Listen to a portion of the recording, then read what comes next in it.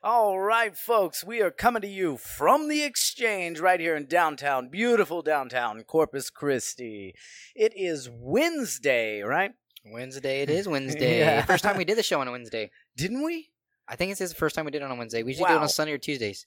Yeah, So yeah. Wind Down Wednesday. Yeah, Wind Down Wednesday. So what is that, half off bottles? Half off bottles, $4 glasses of wine. It's great. Yeah, you got to come down to the Exchange Check it if out. you Got some like chef some specials coming wine, on. man. Let's see. We've got some serious developments going on with the show, right? So we are on Anchor, of course. Uh-huh. You know, anchor.fm/CCC Bent. We're also on Radio Public. We're on Google Podcast. We're Mhm. on Apple Podcast. We're on Breaker, Mm-hmm. right? Yep. Of course, YouTube. You Of know, course. and there's a couple others that I just can't remember off the top of my head. I've been working hard to try to get us on as many platforms as possible. We'll be on SoundCloud soon. Right, I'm working on the We're working on SoundCloud. that right now. Working on a bunch of stuff. Like we're about to pick up some more places where we'll be doing the podcast. We've been in talks with Bella Luna. Ooh, Bella We're Luna. live. Bella Luna is actually very close to happening. As far as I'm concerned, best Italian food in the Coastal Bend area. Nice. As far as I'm concerned. And that's almost a done deal. It's up to us to put the touches on it. Right. Speaking to the manager, Ravi. Shout out to Ravi. Yep, shout out to Ravi. We've also had some talks with Lorelei. Yes, we have. Right, the brewing company. Yes, we have. Lorelei, local brewery here in Corpus Christi, doing the show at Lorelei. Hopefully that will happen soon. So we've been working hard trying to make this thing happen, folks. We're Yep. growing, we're expanding. We're getting a lot of really great feedback. People are excited about the positivity we've been emanating with this podcast. Something different, man. Right, exactly. We're not out there telling you how the world's terrible and how you should be upset about your broken screen on your phone. You got to pay some bills. You got to save money to pay bills. Yeah. Folks, Life. we are working hard to try to make this happen. But you'd probably be in World War II, right? This episode, I want to focus on work. But before we get to that, I wanted to kind of go back to our first episode's topic. Is the world getting better or worse? And remember, we talked about that availability heuristics about how people think the world's getting worse because the media is so negative, Yep. because negative things are easy to focus on because they're psychologically available. I've got a really great story here that I found on humanprogress.org, Okay. right? And it comes out of the Detroit News. It's by Nolan Finley, right? Mm-hmm. It's called America's Hate Crime Surge is a Hoax, April 6, 2019.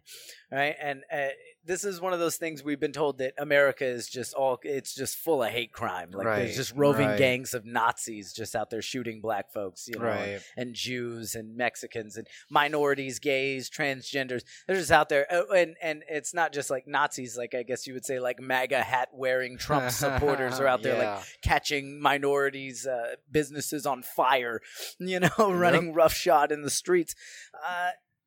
Turns out that's not happening. Yeah, not at all. Turns out that's not happening. Let's go through the story real quick. Will Riley, a Kentucky State University associate professor, extensively researched hate-fueled violence in America and published his findings in a book, Hate Crime Hoax. All right, now I'm going to quote Riley real quick. Almost all of that surge, he's talking about the 17% increase in hate crime since 2017, is due to the simple fact that in 2017, the number of police departments reporting hate crimes to the FBI increased by 1,000. The surge narrative is pretty dishonest. There's this idea that roving hate-fueled gangs of MAGA hat Trump supporters are regularly attacking gays, trans, and minorities. Riley studied 409 reported hate crimes over the past 5 years that got heavy media attention. So he only studied stuff that hit the media and was a big deal. Right? And I didn't tell you the end of that quote. I just kept reading.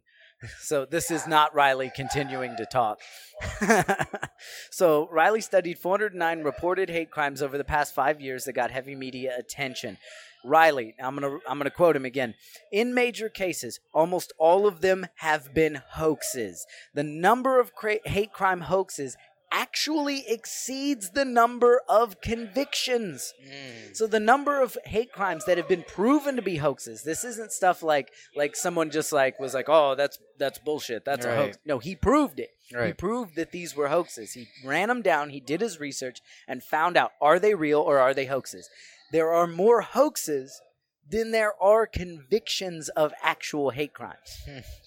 And again, so this is why people think hate crimes are a big deal, because all of these hoaxes are getting media attention, and the media is not following up with them. They're just saying this hate crime happened. Right. I mean, they don't follow up with it and say like, oh yeah, and by the way, they found out that was a hoax. It wasn't real, and they never do that. Happen. They never do that, Right. and they know. They know. Of course they know. They're the media. That's what they do. That's of course they know. I mean, they're reporting false stuff, of course. But how do you think the hoax actually comes about? Is it the news media who starts it, or do they get that from somebody else? It's got to be. Well, okay, it starts with someone reporting a hate crime that didn't happen. Okay. All right, that's what it starts with. Man, who was that actor that just recently?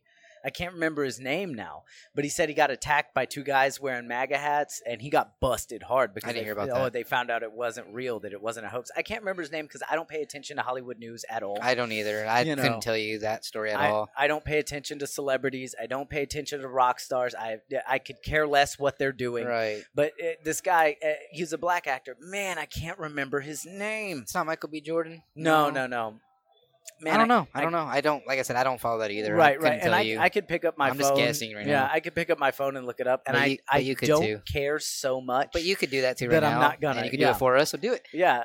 He reported that he got attacked by a couple of guys wearing MAGA hats, and as it turns out, it didn't happen. He got busted. It was, Really? Yeah. Wow. Yeah, it didn't happen. I gotta look that story up. That's interesting. Yeah. Actually. So it starts out with somebody faking a hate crime. They fake a hate crime, and then they call the media. And they're like, media, I was attacked by these horrible white people wearing MAGA hats. And it's not just like they were attacked. It's stuff like graffiti, like swastikas painted on the side of a house, or, somebody sending like threatening emails or something. Well, you do the research on this, and you find out most of it is the person who reported it. They're the ones that did it to try to get media attention. 400, how many was it? 409 reported hate crimes. All of them were hoaxes. Wow. All of them. It's insane. Go. Yeah, it's absolutely insane. Let's see. Yeah, the majority of these high-profile incidents never happened. End quote. Foley, which was the author of this particular piece, it's also a false narrative that white cops are targeting African-American men. In 2015, the 1,200 Americans killed by police. Now, remember, this is something I touched on the last episode, episode 1.2. So the targeting of African-American men. In 2015, of the 1,200 Americans killed by police, just 258 were black, and only 17 of those were unarmed and shot by white officers.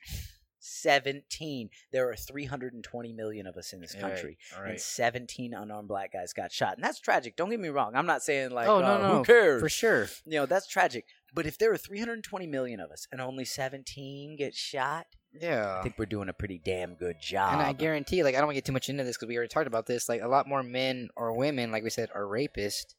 But we don't say all men or women, fuck them. But evil, we do. The cops, all of a sudden, no. Yeah. If the cops know the cops, something happens to my house, I'm going to call the cops. Yeah. That's what I'm going to do. Yeah, one cop screws up, and now all of a sudden, all cops are evil. And that's not right. No, it's not right. It's not right at all. No, not at all. They're the real heroes, honestly. Absolutely. They're the real heroes. I can't agree more. I cannot agree more. They're the real heroes. More. Right. And yet, Riley's research indicates that just 10% of the media coverage of police violence focused on non-black victims. Now, if you remember here back what I just said, there were 258 were black. So 1,200 Americans were killed by police. So that's not unarmed. That's 1,200 total. Right. So 1,200 probably most likely criminals who were shooting at the cops got killed. Of course. Half of that was in Chicago. Guarantee you. So, and that's crazy too. Think about 1,200 people total got shot by the cops. There are 320 million of us in this country.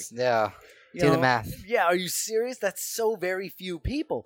1,200 of them. Only 258 were black. So the rest were white or other races. Right.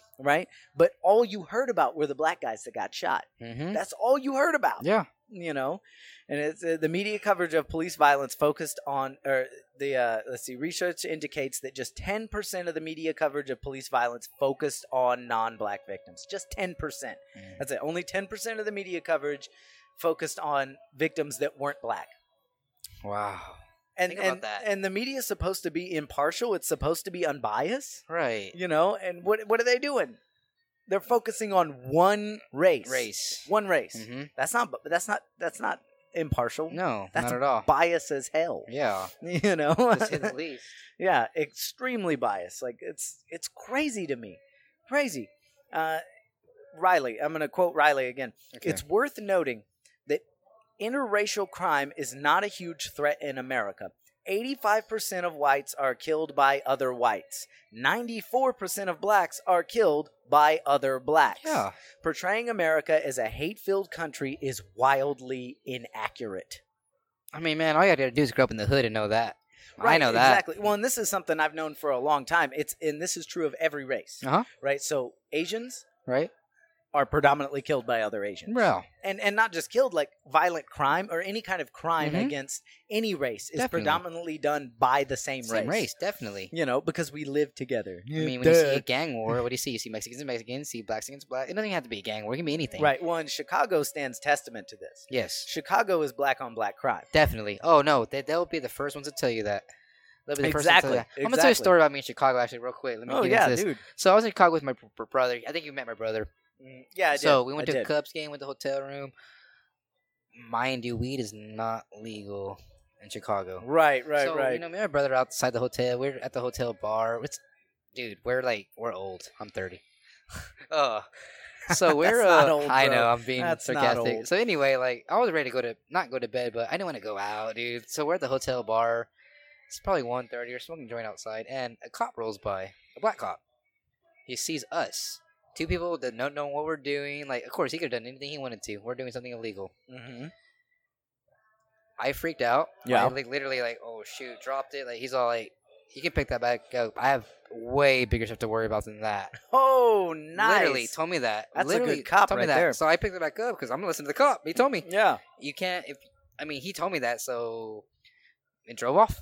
Never saw him again. That's fantastic. But it is, but it's not. Because the point is... well, yeah, he's got that's how much really stuff serious is going things, bad. Like, yeah, he's got so much stuff going on at one time at that time of night that... Man, that's a tough job, man. I don't want to do it. Oh, yeah, no. I don't want to do it. Yeah, absolutely. I would put cops up there with soldiers in Oh, definitely. You know, because the pay is so low, Oh, man. yeah. It's well, ridiculous. it's same with soldiers, man. Soldiers' pay is terrible. I mean, we can say that with not all teachers, but good teachers. Yeah. I mean, it seems that the jobs that are most worthwhile don't pay at all. And that's terrible because, like, if you put money into things that matter, more people want to do it. Yeah. You know, and more qualified people end up doing it because you're paying them for their merit. But you can hit a baseball and get paid $400 million. But they generate that much money, though. That's the thing. They do. They really do. That's why they get paid that. Bring that much in there. They can generate that much revenue. But my point is on that, though, the people are going to something that doesn't matter. That's the thing. Why not saying don't go to any sports because I'm a huge sports sense. Do not get me wrong. Yeah, I was about to say. No. Do not get me wrong. But I know. But I have my facts in line. I'm not going to cry over a draft pick like some people did last night. The New York Knicks. I don't know if anybody saw that, but the New York Knicks lost the draft. I did see that. Oh, they my lost God. The draft. I'll show you the video funny. later. It was so funny how many people cried about that. Literally crying because they didn't get the first pick in the draft. My whole thing is like, yes, like what they love to go do that. But, man, there's probably a little bit more stuff that matters than that. No, definitely. Especially in New York. Definitely. Moving on in that same vein, is the world getting better or is the world getting worse? We also have the narrative that women are not paid as much as men in the same area when they do the same amount of work. Well, that turns out to be not true at all. And I've seen that in my life. In fact, I've had female bosses my entire life. I can't think of one place I worked at where I didn't have a female who was above me getting paid more than me. Mm-hmm. You know, and I'm not bitching about that. Yeah, you know, it's just what it is. They earned it. You know, they got there. They got there for a reason. They drove the revenue in there. Yeah. Right. But I mean, that's anecdotal. So, humanprogress.org looked into it, right? And they put out a story called "What the Data Say About Equal Pay Day." All right, this was put out by humanprogress.org, April 5th, 2019. A survey unveiled by CNBC and SurveyMonkey suggests that actually both men and women are equally pleased with their employment situations, and that the earnings gap between men and women can largely be explained by women being more likely on average to choose part-time work. I'm going to say that one more time for those of you who just absolutely will not accept this argument. And I don't even want to say argument, that will not accept this fact, right? Mm-hmm. I'm going to say that one more time, okay? The employment situations, a survey unveiled by CNBC and SurveyMonkey suggests that actually both men and women are equally pleased with their employment situations, and that the earnings gap between men and women can largely be explained by women being more likely, on average, to choose part-time work. Men have a workplace happiness index score of 72 and women score at 70, close enough to lack a statistically meaningful difference, according to the newly released data. This fits the earlier polling that was conducted by Cato Institute's Dr. Emily Ekins, E-K-I-N-S. Ekins. Yeah, that works. Which found that in the U.S., the vast majority of women, quote, believe their employers to treat men and women equally, end quote. Fully 86% of women polled believe that their employer pays women equally. One more time for those of you that absolutely refuse to accept these facts.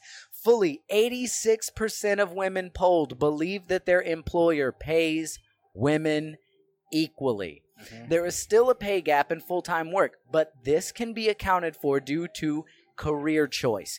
Men choose more dangerous jobs, and more dangerous jobs pay higher. Yeah. HumanProgress.org advisory board member Mark Perry points out the gender gap in workplace deaths far exceeds the pay gap. Mm-hmm. Right? So if you have he's saying essentially there's a pay gap between men and women in full-time work, but men get paid more because we take the dangerous jobs, all right? We're linemen. We get up in there and we string up power lines. Climb that high ladder. Yeah, we climb that high ladder that kills more people than tornadoes. Tornadoes, by the way. That's where I was going. Yeah, episode 1. Yep. That's a reference to episode 1, folks. If you don't know what we're saying, go back to episode 1. We climb that high ladder. But it's true though. We're on the crab boats. You know, they go out into when there was a war in Iraq. I mean, it was mostly mostly men. I mean, when any war happens, refineries, mostly men. Refineries, oil mostly fields, men. Mostly men. Coal mines, all of this stuff. It's men. We take the dangerous jobs, and yes, dangerous jobs pay more. All right, so ladies, if you want to get paid as much as us men, then you need to go out with us and try to take the hill and catch a bullet in the throat, right? Like we do.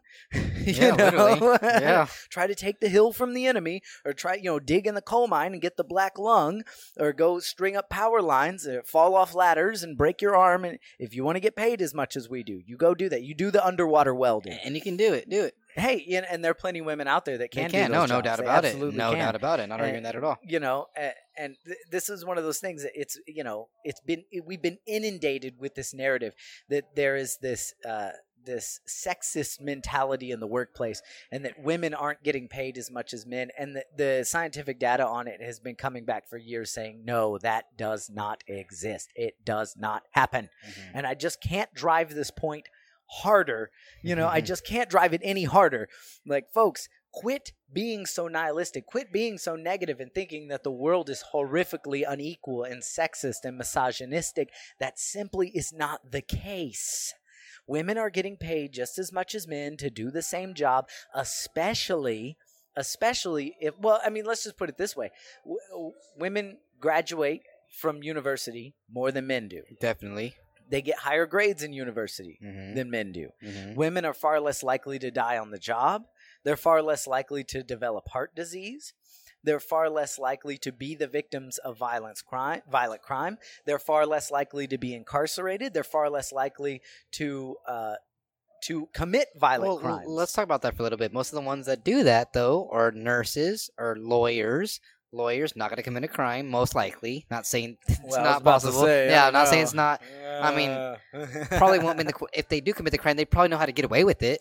Right. No, that's I don't know about that one. Well, it's just I mean, I know what you're saying. Yeah, it's that women are they're just far less likely to run into calamity because of the way they conduct themselves. Okay, it's not just because they're women. It's the way women act. Yeah, right. Their behavior is, like men, we take a bunch of risks because we're crazy. Yeah, right. We're testosterone fueled. Testosterone is something like.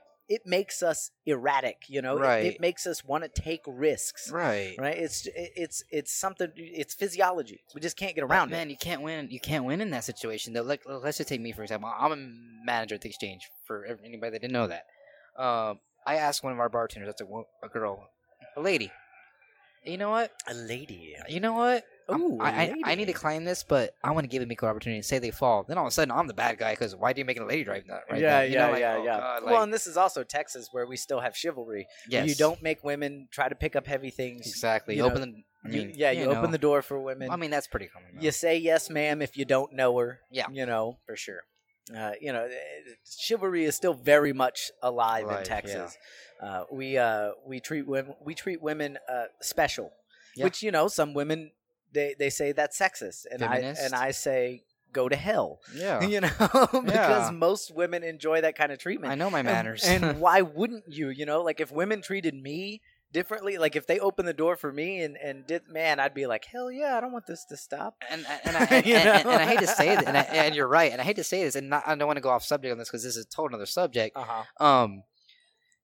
There's some women out there, like feminists, that don't want that at all. They don't want any of that, and they're not going to deal with it. But the thing is, like, man, like, those are the same women that are complaining that they can't find a good dude. They can't find a good boyfriend. They can't find no one that loves them. But these are the same girls that do that, and know it is. It's because they want to trample all over men, and then they expect men to treat them nice. Yeah. It's like, well, hold on. Wait a minute. What do you want? You want to be a bitch to all the dudes around you. You want to be some crazy harpy, and then you expect them to love you for it? Like, oh, hell no. No, it don't work that way. No, it does not. Yeah.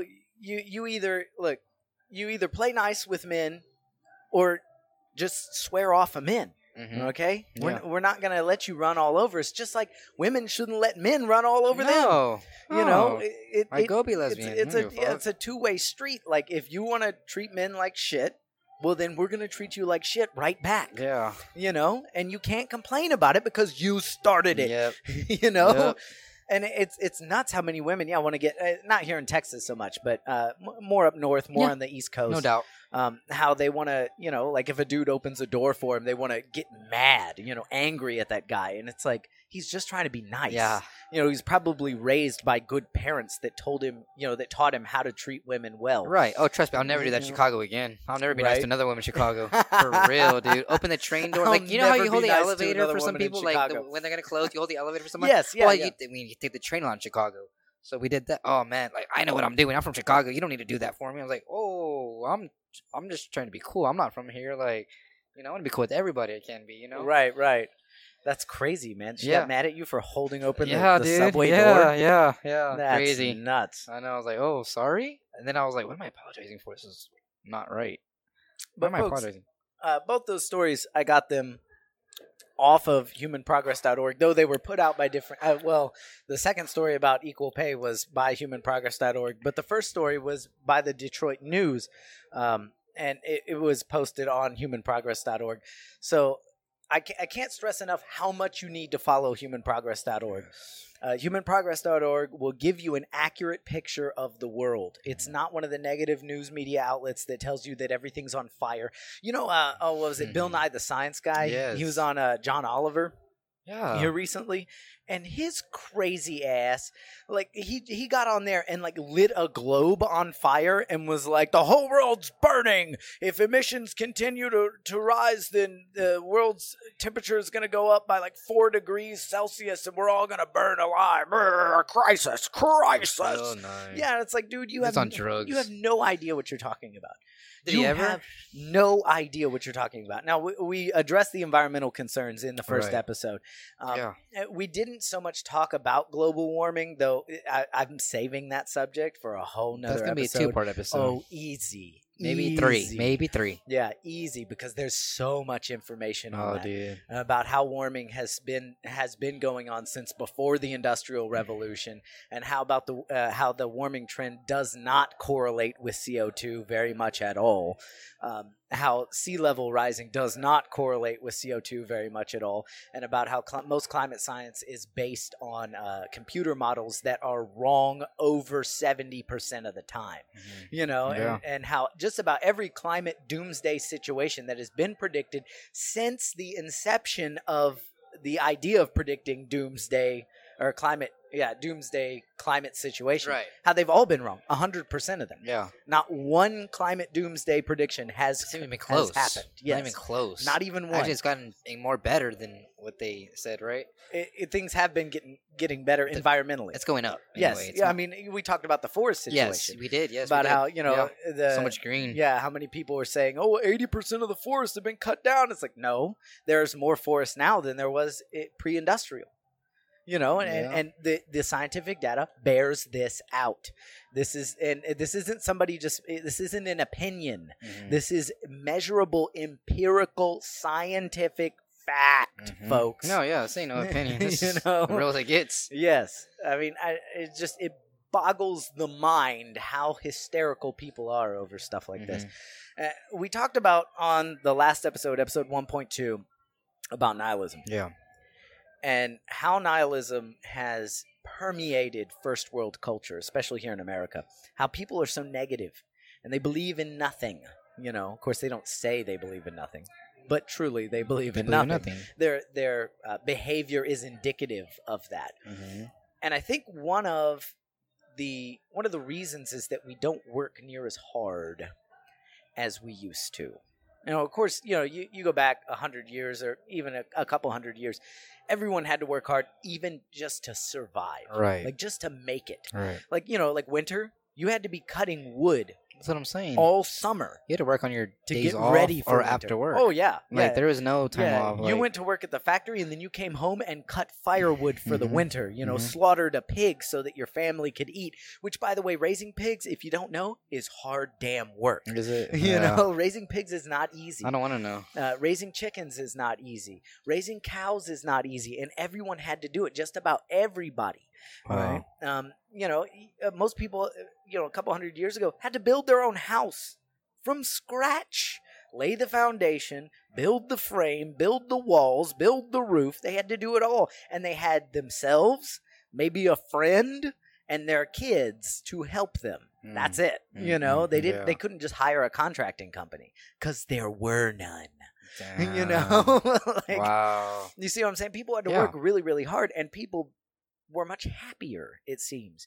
If you read correspondence back, 100, 200 years ago, people were not upset about the fact that they had to work so much. They in fact, were happy about the fact they had to work so much. It was liberating, freeing.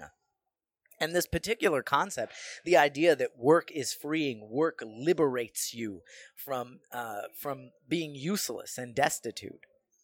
This is an old idea, man. This dates back a long time. So what I'm going to do here is I'm going to switch. We're going to go ahead. We're going to go through the story of Prometheus. Okay. You familiar with the story of Prometheus? A little bit. I'm going to hear it the more. What you got? Okay. So Prometheus is it's a Greek story. Right. Oh, yeah. Prometheus was one of the Titans. The Titans were the gods that ruled before the Olympians, before Zeus. Okay. They were more elemental, a little more savage. Right? Okay. The king of the Titans was Kronos, and Kronos is Zeus's father. Every kid that Kronos had, he would eat them and keep them in his stomach. Wow. Because, he got a prophecy that one of his kids was going to overthrow him, just like he overthrew his father, Uranus. He would actually eat them? Yeah, he would eat them. Whoa. Well, like as a baby, or? Yeah. Whoa. Yeah, as soon as they were born, he would eat them. That's fucked up. Right? Yeah, it is a little. Okay, anyway. So he would eat his kids so that they wouldn't overthrow him. Right. Well, Zeus's mother, she tricked Kronos, and she put a rock in swaddling clothes, and he ate the rock instead of Zeus. Zeus grew up in a cave. He was raised by his grandmother, Gaia, the Earth, for the most part. I do believe there was another character involved. I think it was an eagle. There was an eagle that spirited him away to the cave. And I think the eagle helped raise him too. But he, of course, comes back and overthrows his father. It's funny the way the story goes. He punches Kronos in the stomach so hard that Kronos throws up all the Olympians. Whoa. Yeah, so he throws them all up, and it's then once they escape, they wage a 10-year war against the Titans. Now, at first, Prometheus was on the side of the Titans.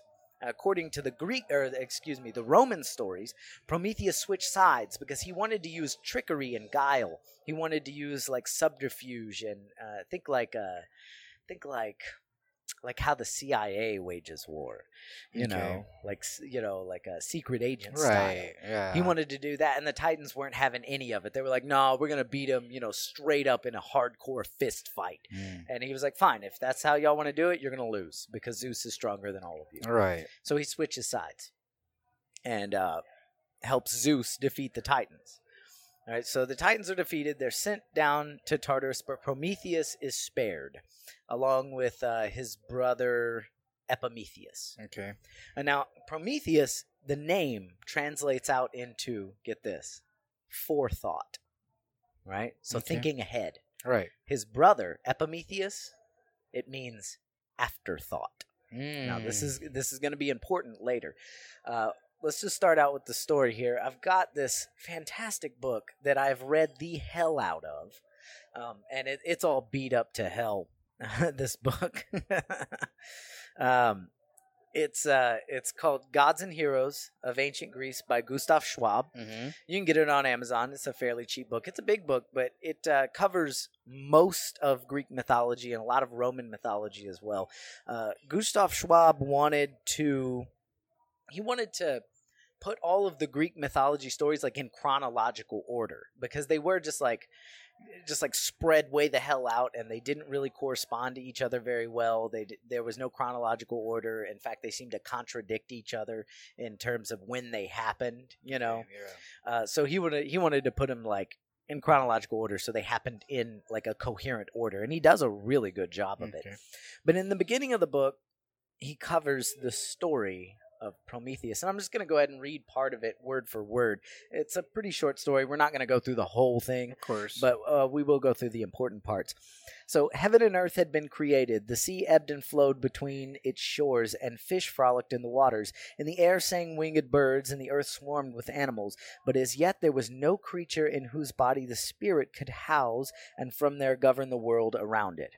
Then down to earth came Prometheus, forethought, a descendant of the ancient race of gods which Zeus had dethroned, a son of... This is such a hard name to say. I screw it up every time. Let's hear it. A son of Iapetus. I hope I'm saying that right. There's probably some Greeks that'll hear that and be like, you just butchered that name. You just butchered that name. Iapetus, whom Gaia had borne to Uranus. Now Prometheus was crafty and nimble-witted. He knew that the seed of heaven lay sleeping in the earth, so he scooped up some clay, moistened it with water from a river, kneaded it this way and that, and shaped it to the image of the gods, the lords of the world. To give life to his earth-formed figure, he took both good and evil from the core of many animals and locked them in man's breast. He had a friend amongst the immortals, Athena, the goddess of wisdom, who marveled at what this son of the Titans had created, and she breathed the spirit of divine breath into the creature, which as yet was only half alive. Now that's really interesting that Athena breathed the spirit into man, because according to the Gnostic tradition, which is the Christian mystics, mankind, when he was created, had no spirit. Like he was just like lying on the ground, like writhing around, kind of in pain. Okay. And until the spirit of wisdom, Sophia, which Sophia in Greek means wisdom. Yeah. Right. Sophia. About that. Yeah. Sophia comes down and breathes the spirit into mankind. So it's a really cool comparative religion thing there, that in the story of Prometheus, Athena, who is the goddess of wisdom, gives man the spirit, which allows him to be conscious. Okay. Right. And that's the same with the Gnostic tradition. Sophia, the spirit of wisdom, comes down and breathes the spirit into mankind. The story goes on. In this way the first men were made, and soon they filled the far reaches of the earth. But for a long time they did not know what to do with their noble limbs or the divine spirit which had been breathed into them. They saw yet that they did not see, or they saw yet that they did not see. That was kind of confusing. They saw yet they did not see. They heard yet they did not hear. Aimlessly they moved about like figures in a dream, and were ignorant of how to profit from creation. They did not know the art of quarrying and cutting stone, or burning bricks from clay, or carving out beams from the trees they hewed in the forest, or of building houses with all these materials. Like scurrying ants they thronged in sunless caves beneath the surface of the earth. They did not discern the sure signs of winter, of spring decked with flowers, of summer rich in fruits. There was no plan in anything they did. Then Prometheus came to their aid. He taught them to watch the rising and setting of the stars, discovered to them the art of counting and communicating by means of written symbols. He showed them how to yoke animals and make them share in man's labor. He broke horses to the rein and wagon, and invented ships and sails for journeying over the sea, and he concerned himself with all of the affairs of human life also. Formerly a man who fell ill knew nothing of herbs, and what to eat or what not to eat, what to drink or not to drink, nor did he have salves to ease his pain. For lack of physic men had perished wretchedly. Right? But now Prometheus showed them how to compound mild remedies that would dispel every kind of disease. Then he taught them to foretell the future and interpret dreams and signs for them, the flight of birds and the omens of offerings. He guided them to explore underground so that they might find ore, iron, silver, and gold. In short, he introduced them to all the arts and comforts of living. So here we have this story about how mankind was pretty much useless before work. Right. Before work was ever invented, we didn't know how to work, so we were living in caves, throwing rocks at each other, dying of diseases, that we didn't know how to treat. And this god, a titan, comes down and teaches us how to become useful, how to build things, how to quarry rocks, how to quarry iron and gold and silver, how to build ships, how to break horses, how to yoke oxen, to till fields and all that, how to grow things. And this is not just in the story of Prometheus. It's actually a universal story throughout mythology. It's touched on several times in several different mythologies, but let's just focus on a couple. Okay. So here's one from Egypt, the story of Osiris. Right. This particular one was written by Diodorus Siculus. He lived from 90 BC to 30 BC. Diodor or Diodorus. It's either Diodor or Diodorus, depending on he was called. Yeah. And again, this is a long time ago. So This is he died 30 years before Christ. Oh yeah. Can't confirm that. Right. Can't call nobody for that. Well, he wrote a book that still persists today. You can find that, but you can even find it online. Okay. And I do believe I have a link to it. Oh, no, I have a link to Plutarch's book, not his book. But you can still find this book. He wrote Bibliotheca Historica. And he wrote on Osiris, which, by the way, was the head god of the Egyptians for a very long time. The head god of the Egyptians changed a lot because they persisted for thousands of years. So who the head god was changed quite a few times. Right. But for the longest time, Osiris was the head god. And Diodor wrote, Osiris, who wanted to serve humanity and acquire glory, gathered a great army and formed the project to traverse the whole inhabited land and to teach humankind the art of planting the grapevine and sowing wheat and barley. Indeed, he thought that while removing man from the wild state, while making them adopt a regime of civilized life, he would be made, by the importance of these good deeds, worthy of immortal honors. And it is indeed what happened. Plutarch, who lived from 45 to 120 A.D., Plutarch wrote in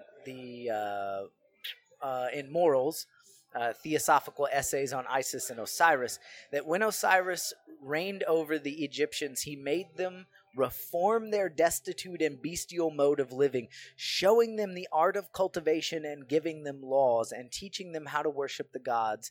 afterwards, he traveled over the whole earth, civilizing it. Right? So here's another story of a god giving mankind work, order, civilization, laws. Right? I got another one here that comes from the Book of Enoch. Now, this is an apocryphal text. It was up for canonization in the Bible, but they decided, nah, this one doesn't go in there. It wasn't going to go in there? It's not going to go in there. It's mostly a prophetic book. It's like Enoch having prophecies. But in there, it talks about the origin of work, and this is really interesting.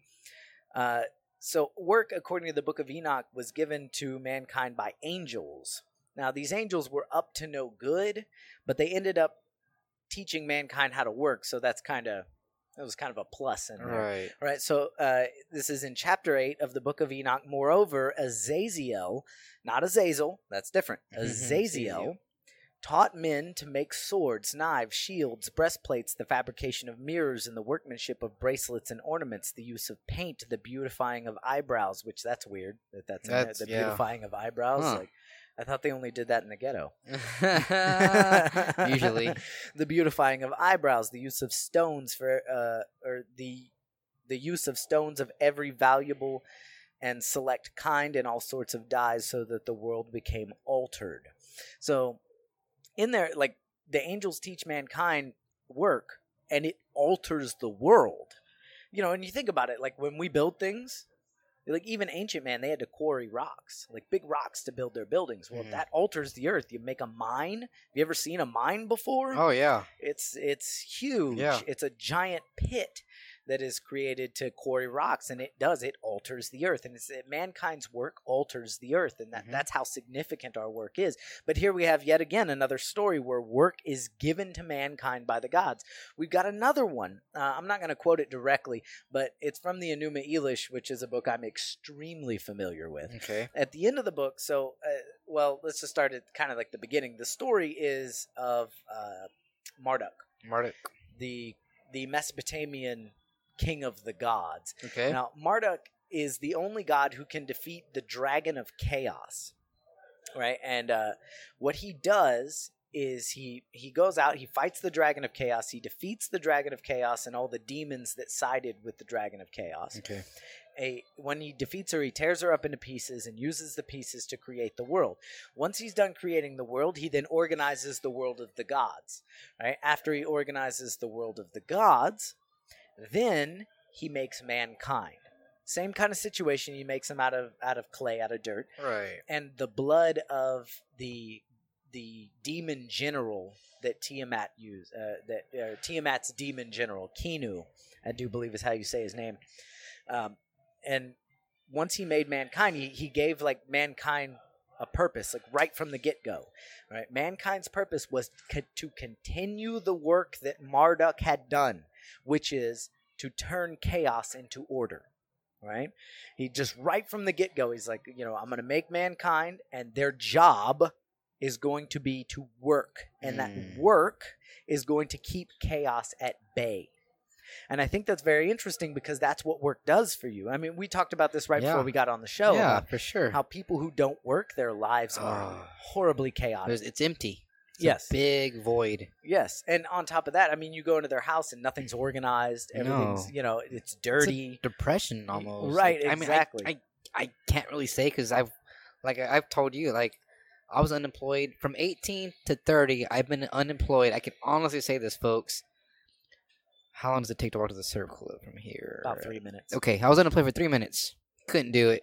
I had to get a job, dude. I was I literally quit there. I was like, you know what? I'm gonna take 2 weeks off. No, I literally walked straight over here and like, hey, so JD, who's JD? I talked to JD, got a job. Yeah, JD is the director of operations, here at the Exchange. So yeah, that's a true story though. Talked to Tony, talked to JD, talked to Hank, talked to J-Rock. They were all they wanted me. That's another story. They wanted me from the beginning. That's another story though. The point is, I couldn't do it, man. That 3 minutes alone was already in my head, alone, depressing me. Like, oh God, I don't have a job. This is gross. honestly, no, it is. It's gross. That's the feeling. That's the only feeling I could describe. It was gross. It was weird. I was like, oh, I feel like a bum. Oh no, this is not me. Yeah, and so this is something that has been expressed throughout the ages in religious and mythological texts that work is what liberates us as human beings. That before work, we were slaves to our animal nature. Can you imagine when they work for free? Oh, God, can you imagine? But yeah, even in the Bible, when God tells Adam, after the fall of man, he tells Adam, now you're going to have to work in the fields, and the earth is cursed for your sake, essentially, and you're going to have to sweat real hard, and it's going to suck. It's going to be painful. Dr. Jordan B. Peterson talks about this in his TV Ontario presentations for his book Maps of Meaning, and he says, like, a lot of people read this as an injunction. An injunction is a command, right? But it's not. It's not a command. What God is telling Adam is that now that you are conscious, now that you are aware of the future, you have to work. Right. Or else it's going to drive you insane. Right. It's going to drive you absolutely insane if you don't work because you know about the future. Animals don't work. Because they don't know about the future. No, we take care of them anyway. Even if they did know about the future, we're taking care of them. Well, our dogs. Even say like animals like that live out in like nature. Lions, elephants, giraffes. Yeah, you're right. They don't. They don't. You're right. They don't prepare for the future because they don't know about the future. They don't. But if they did, if they had the capacity to know about the future, you better believe their asses would be working. Because if you know about the future, you have to work. Yeah. You have to. Because it'll drive you insane if you don't, right? To prepare for the future, to have resources. Like if you did like a lion can't store food, right? When they get hungry, they just go out, kill something and eat it. Right. And if they can't find something to kill and eat, then they starve, right? What if you did that as a human being? That drive you crazy. You can't do that. You got to have food on the ready, you know, or else you'll be thinking about it the whole time. Like, damn it, I don't have any food. Damn it, I don't have any food. Damn it, I don't have any food. You know, and your stomach will feel it. Your head will feel. Your head will start to hurt. Like you'll feel it. Well, I mean, even if you're not hungry at the time, the fact that you have no food stored up will drive you insane. No, yes. You know, the fact that you have no resources stored up. You know, people that don't have retirement plans. Whoa, it eats at them. It eats at them, and some of them don't even realize it. But it eats at them because there's something inside them that's telling them, like, you have to get ready. You have to and you're not getting ready. You don't have anything set aside. It's funny you say that because I think about 4 days ago, I talked to you. I was like, look, I have this savings account. I have this much money in it, but I think I'm going to do this retirement thing. I just turned 30, guys. And I was like, I need a second savings account. I talked to you about the whole cash thing. That's another story. You don't have to tell them what you said about that. No. But, you know, the point was that I need a savings account for when I'm done working and I want to retire early, and I need a savings account for vacations and emergency funds. Having all in one is not going to work. It's not. You can't pull from your retirement fund. It just doesn't work. No, you have to have money set aside. Yeah, I think that. Everybody should have 2 savings accounts. That's just my opinion. One for vacations and emergencies, and again, this is going back to work. For vacation and emergencies, and one just for retirement. Put money aside. You never know. Like, man, like I said, I'm a big sports fan. You know how many times I see somebody break their leg and that's it? Yeah. And now they're working at Goodwill or like there's something. I've seen plenty of people though plenty of sports athletes that get a 1-bedroom apartment, 1 car. You know, not even a nice apartment. Like, it's nice, but you know what I mean. Like, not even like the Cosmo. Like, And the Cosmo's really nice. Yeah, that's what I'm saying though. But these guys are making millions of dollars not doing that. Right. They're saving their money. Yeah, no, and that's what I do. Like I live as minimalistic as I possibly can stand, so that I can continue to put money back. Even if I've got enough money to buy something nice, I don't. Yeah. You know, and like I said on the first episode, I'm poor, and I do this on purpose. You know, I mean, I'm not poor on purpose. Yeah. What I do is I live not just within my means, but below my means. Right. That way I can put money back. Despite the fact that I'm poor, I have money put back. Right. All right. Because I understand that I got to have something for emergencies. I got to have something for retirement. Right. You know, because if you don't, you will drive yourself insane. It's the nature of being conscious. If you are conscious and you're aware of the future, which animals are not, you must work. You must have resources stored up, or else it will drive you absolutely bonkers. You will lose your mind. You will tear your eyes out of the sockets. You know, literally, You know, it'll just drive you crazy. You'll punch yourself in the face. And this is what God was telling Adam in Genesis. He told him, like, he wasn't commanding him, now you have to work because I said so. He was saying, now you have to work because you're aware of the future. And if you don't, it's going to be bad for you. It's going to suck working. It's going to suck. But the alternative is much, much worse. Yeah. Much, much worse. Right? So we went through the stories where the gods give mankind work. And I think this is really important because people our age and younger think that work is like somehow a burden. Yeah. That it's like a binding. Right. That I've heard people my age and younger talk about work like it's slavery. Like, oh, I wish I didn't have to work. I wish I could just like be on the beach all the time. Your life would suck. Dude, your life would suck and you would do nothing. Your life would be horrifically uneventful. You would help no one. Right, including yourself. Yep. And you just would not have a fulfilled life. You'd have no meaning.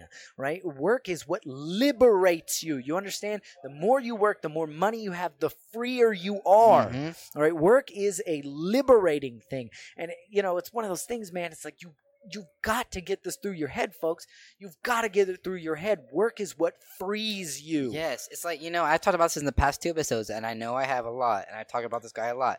50 Cent stopped rapping about 8 years ago. Yeah. But what did he do? He continued to work. He bought Coke. Not Coca-Cola. What was it he bought? No, he sold. Vitamin water. Vitamin water. There you go. To Coca-Cola. That dude. Yeah. He discovered vitamin water and sold to Coca-Cola. Yeah, he invested in it heavily. Yes. Built it in up. Boxing companies he's invested in. That dude's still working hard. Well, and the healthiest elderly people I know never stopped working. Like they retired. I'm doing the air quotes right now. You can't see it. They retired, but they didn't really retire. Right. All right. They continued to work, and those people end up living longer. And those people that retire, I mean, you've seen them, the guys that retire, and all they want to do is like play golf and sit on the couch and watch TV. Or probably get hooked on drugs. They die quickly. Easy. They go downhill because they're not working. It's a part of your intrinsic nature as a human being. You were not built for play. All right. Play is like, or recreation, let's say, because that's a better word than just like play. Right. Recreation it's intended to be taken in small doses. Okay. Right? Just like drugs. I'm a big proponent of drug use, not irresponsible drug use. I'm a proponent of responsible drug use, decriminalization, even legalization. Right. But if you do drugs all the time, you're fucked. Man. Yeah, you're totally screwed. You DMT every day? Yeah. Or you do mushrooms every day, or even you smoke weed every day. Oh, dude, you're done. Dude, there's so many people out there that think, oh, you can just smoke weed every day and it's fine. Yeah. No, you can't. No. No, you can't. No. It's a powerful, real drug. Because then you're going to get hooked more and more. You're going to smoke more and more because your tolerance is so high. Well, and it's all about dopamines. It's all about dopamine. Whenever you smoke weed, you increase your dopamine. Your brain releases a lot of dopamine. So your brain gets used to the dopamine levels being very high. Right? Then if ever you can't smoke, you get depressed because you're used to that dopamine level. Right. And of course, having high dopamine levels and high numbers of dopamine or high levels of dopamine receptors can just make you depressed in general. Right. And that's why weed is a depressant. I know there's so many people out there right now. Weed's not a depressant. It's not a depressant. Yeah, it is. Yes, it is. It is. Yes, oh, dude, you don't know how many people, dude, that I know personally in this business that they're out of weed and they'll go to try hit their resident. When you're scraping up your resident, when you're scraping up your resident from your bowl, the ash that's gonna black stuff that is probably not supposed to smoke. When you're smoking resident, you're fucking desperate. You're an addict. You might as well just be licking a bag of cocaine that you already finished and you're licking the bag now because you want more. Yeah, if you're smoking you might resin, as well. You're an addict. Yes, thank you. You're an addict. Thank you. Yes, definitely. I know so many people like that, especially in this business that we're in. Oh yeah. That it's ridiculous. I'm out. I gotta scrape this and that. As big a proponent as I am of decriminalization and legalization, I will say that just like anything else, you can overdo it easily, very, very easily. So recreation is just like drugs, or just like cheeseburgers, or just like anything else. You're supposed to take it in small doses and then put it down because you are primarily wired to work. You don't eat cheeseburgers every day because you have a heart attack. Right. You don't do drugs every day because something's gonna happen. Because a myriad there's of a lot of things that could happen. A myriad, a whole cornucopia, there's a cacophony, if you will. I can't narrow down to one thing. There's so many things that can happen to you. We can't even list them all off. So many things can go wrong with habitual drug use. Yeah. You know, so recreation is one of those things that you are supposed to take in small doses. Mm-hmm. And people don't, especially our age and younger, don't get that. They think that we're made for recreation. No. We are made to work. Mm-hmm. Recreation is what you do to give yourself a little break from work so that you don't run yourself into the ground. Right. All right. So just like anything else, work can kill you too if you overdo it. Yeah. You know, Bruce Lee was a perfect example of that. That man worked himself quite literally to death. Yeah, you know, to death. Like the people that smoke weed. I mean, I don't have nothing against. Like, I'm not talking shit about nobody. The people that do it, like, that come to work high. I could never do that because I can't concentrate like that. Right. Dude, doesn't it feel better after a hard day of work, after 5 o'clock, after a hard long day of work, after 8 hours of hard work? Then you go do it. Like, doesn't that feel better to you? If it does to me, like, yes, really, dude, not like before, during work. Like, it doesn't make sense to me. That's trying to mix your recreation with your work. Yes, it's not good. The two do not. They're not commensurate. No, right? They do not mix. It's like oil and water. No, you know. And some people say, "Well, you got to do what you love, and then it's not work." No, it's still work. Yeah, you know, it's still work. If you're getting paid, it's work. Yeah, believe me. Like, doing what you love doesn't mean that it's not gonna be hard. Yeah, and that it's not gonna be difficult. It's not going to be painstaking. Yeah. It's still going to be, you love it, but it's still going to be painstaking. Just like one of my favorite people in the world. You think Floyd Mayweather went 50-0 easy? No. Yeah. That's a lot of hard work. You seen his training? No alcohol, no weed, nothing. No weed. No alcohol. Yeah. Simplest things that everybody does. None of that. He does not put that in his body. And he's got to love boxing. He's got to love boxing. But at the same time, despite the fact that he loves boxing, you got to know that it's hard on him and that it's not easy for him to do what he did, and that there were probably some days he was thinking to himself, man, I wish I didn't have to do this. But he put money away, but he did it anyway because he understood that human beings are wired for work. Right. Right? They're wired for it. I'm done with boxing, but now I'm in the office working now. I'm hiring. Right. I'm signing contracts now. Yeah. The promotions. Oscar De La Hoya, Golden Boy. I mean, after boxing, he continued to work and got richer, actually. Yeah, he sure did. So, I mean, that's just what it is, man. That's just what it is. Yeah, absolutely. There's another ancient text dating back to 700 BC. That's 700 years before Christ, written by a man named Hesiod. It's Hesiod's, I don't know if you can see it, the light's kind of, there we go. Hesiod's Works, Days, and Theogony. This is a very old book. You can get your hands on it real cheap. Okay. Real cheap. It's an easy book to get a hold of, but it's persisted for 2,700 years. So you better believe there's something to it, right? If a book persists for 2,700 years, there's something going on there. Yeah. It's just like the Bible persisted in its written form for 3,000 years. Some of the books are actually older than that in the Bible. So you better believe there's something to it, you know? Right, definitely. It's the same kind of thing. But in Hesiod's Works and Days and Theogony, we'll focus on works, because Works and Days, though it's the same thing, it's the same book. Works is separate from Days in there. And we'll talk about Theogony in another episode. We'll just focus on works. And in there, so this particular book, what's his name? Hesiod was a poet, right? And he lived in the country. He was kind of like the Greek version of a redneck, you know? But he was like a poet redneck, kind of like Mark Twain, you know? Okay. Interesting. Yeah. But he wrote this book, Works, as like it was kind of like a fake monologue. I mean, it was a monologue between him and a hypothetical sibling of his called Perses. And Perses is supposed to be his brother, and Perses has screwed up real hard. Perses won't work. Perses took his inheritance from his father and squandered it all. And the connotation, though he doesn't say it directly, the connotation is that Perses has run to Hesiod. He was like, please help me out. Let me stay on your couch, bro, Yeah. And Hesiod's telling him, like, no, No, you had your chance. And what Hesiod is essentially saying is like, I'm going to tell you everything you need to know to be successful. I'm not going to help you out, though. You're just going to have to go out there and work and fix your own situation. Right? So I'm going to just go ahead and start. I'm not going to read the whole thing. It's not very long, though. I'm not going to read the whole thing. I'm going to read the important parts here. Okay. It starts out, 2 kinds of strife. And I love this so much. It corresponds with something else that I found on humanprogress.org. We'll get to that here in just a second. Okay. It looks like there's not just one kind of strife. That's Eris, which Eris is the god of strife. Right.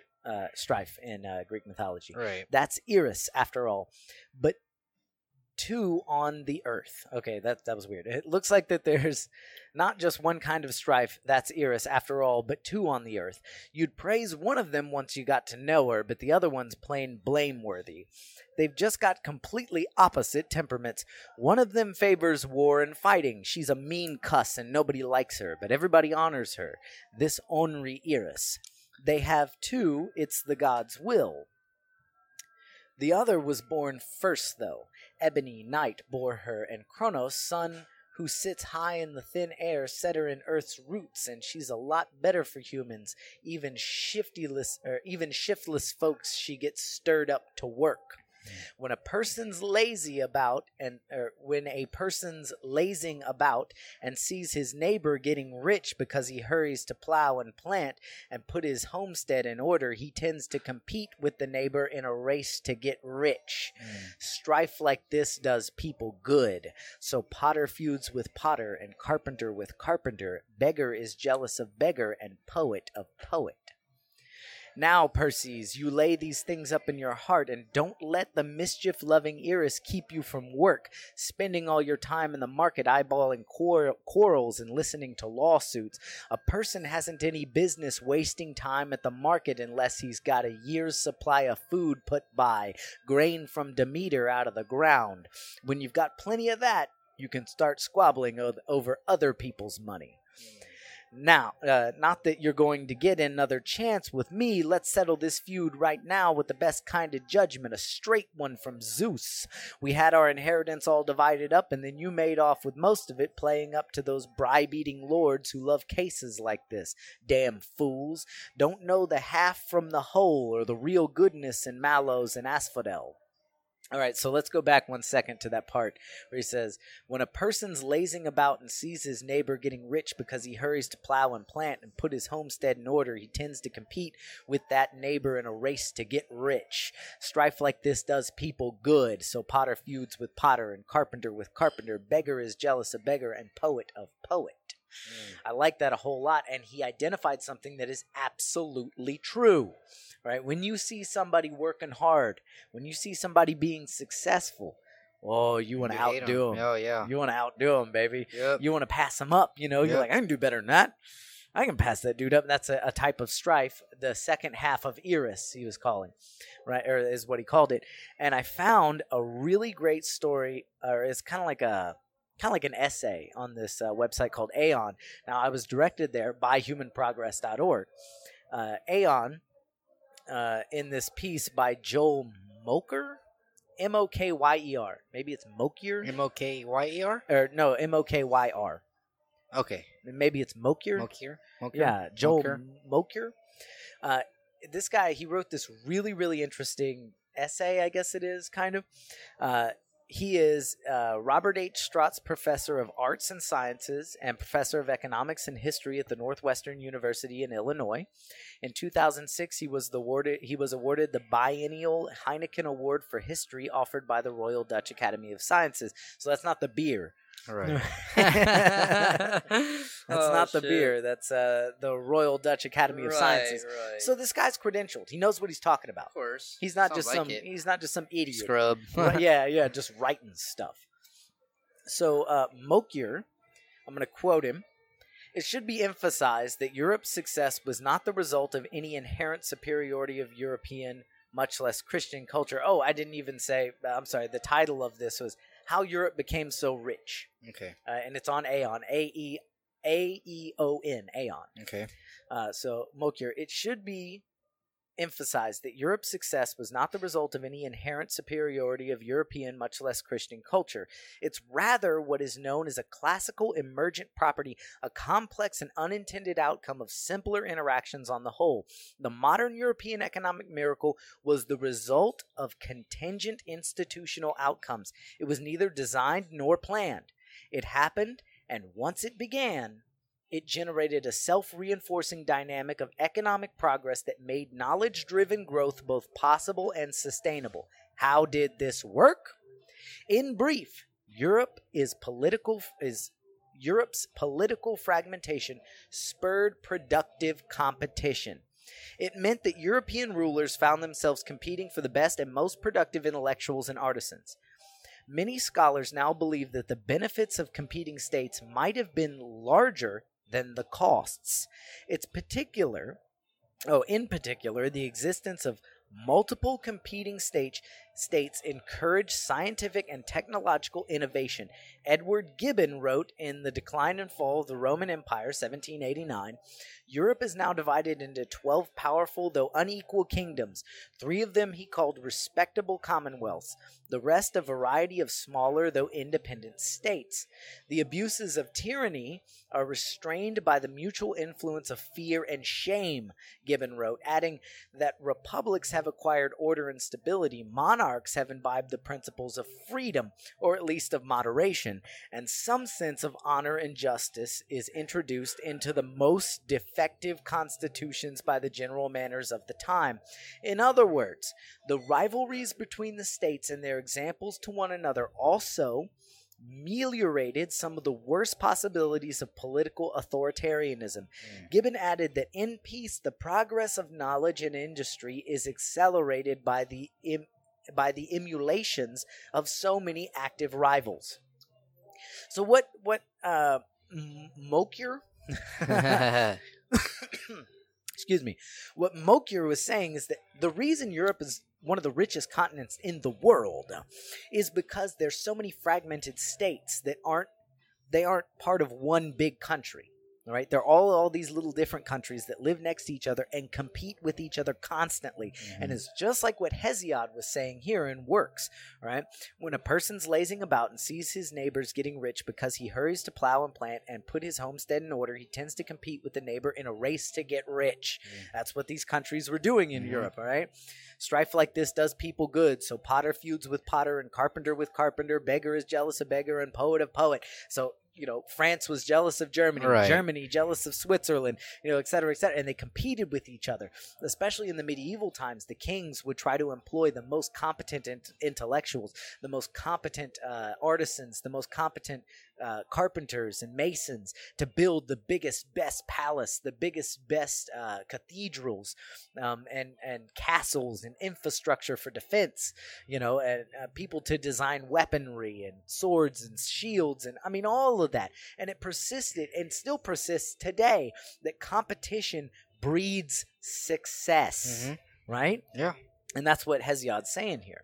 The competition breeds success. Now, where do you see that most? Sports.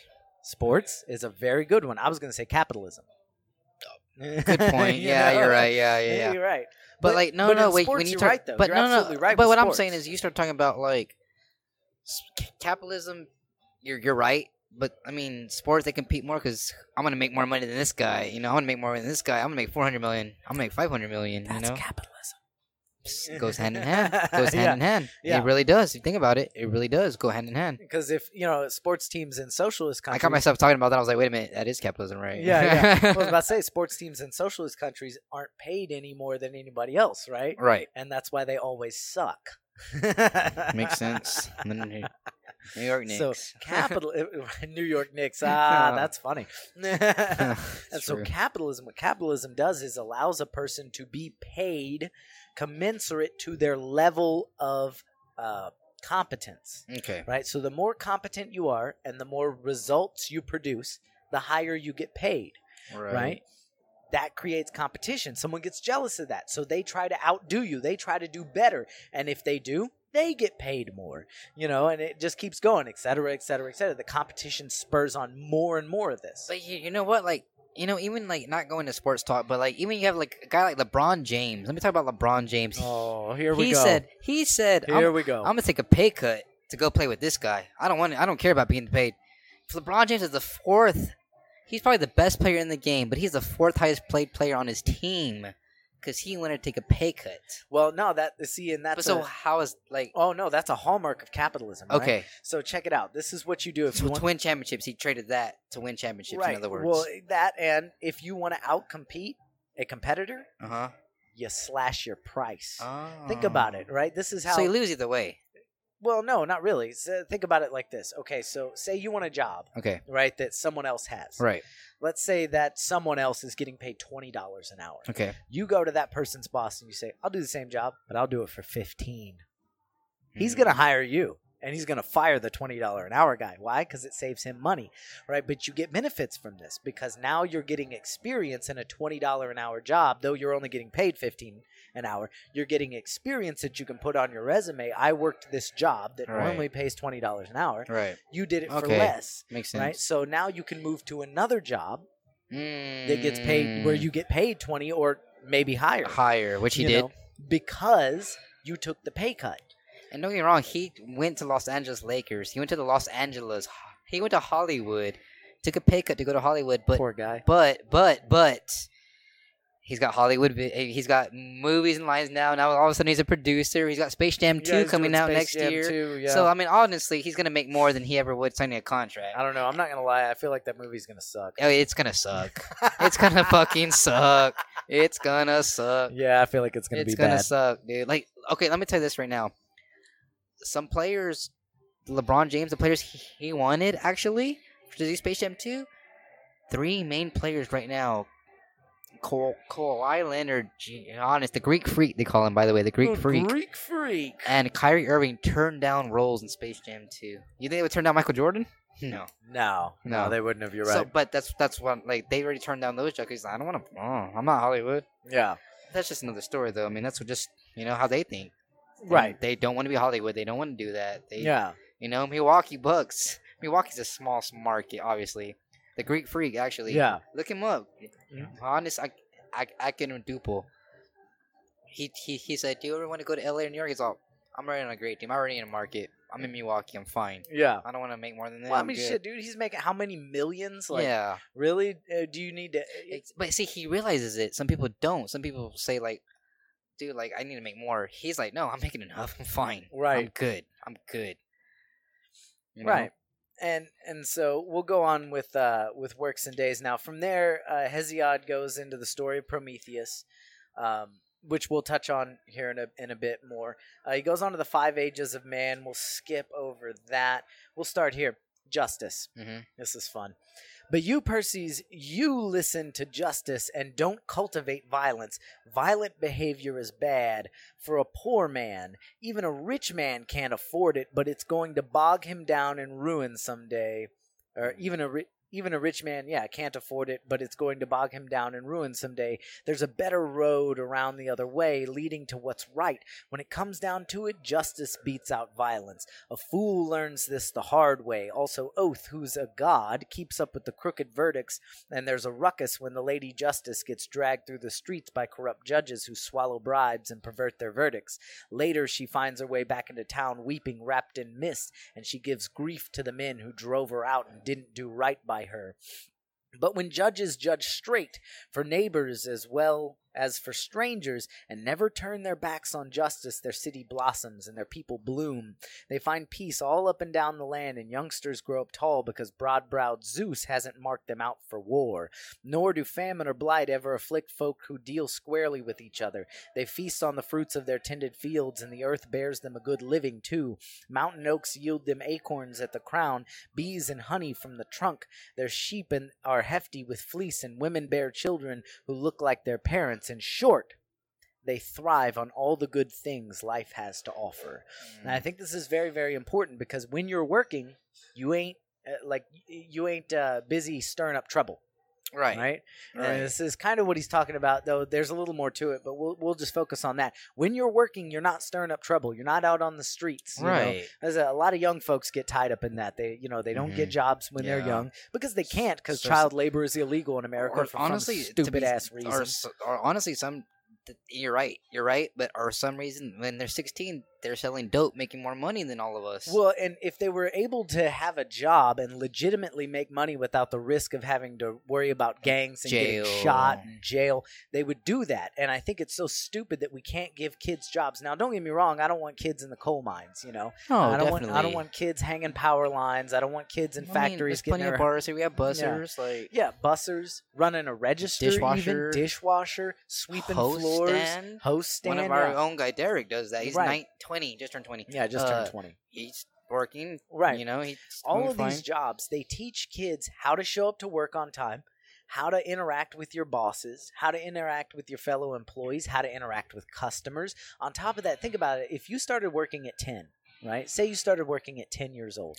By the time you're 18, you have 8 years of work experience under your belt. Yeah.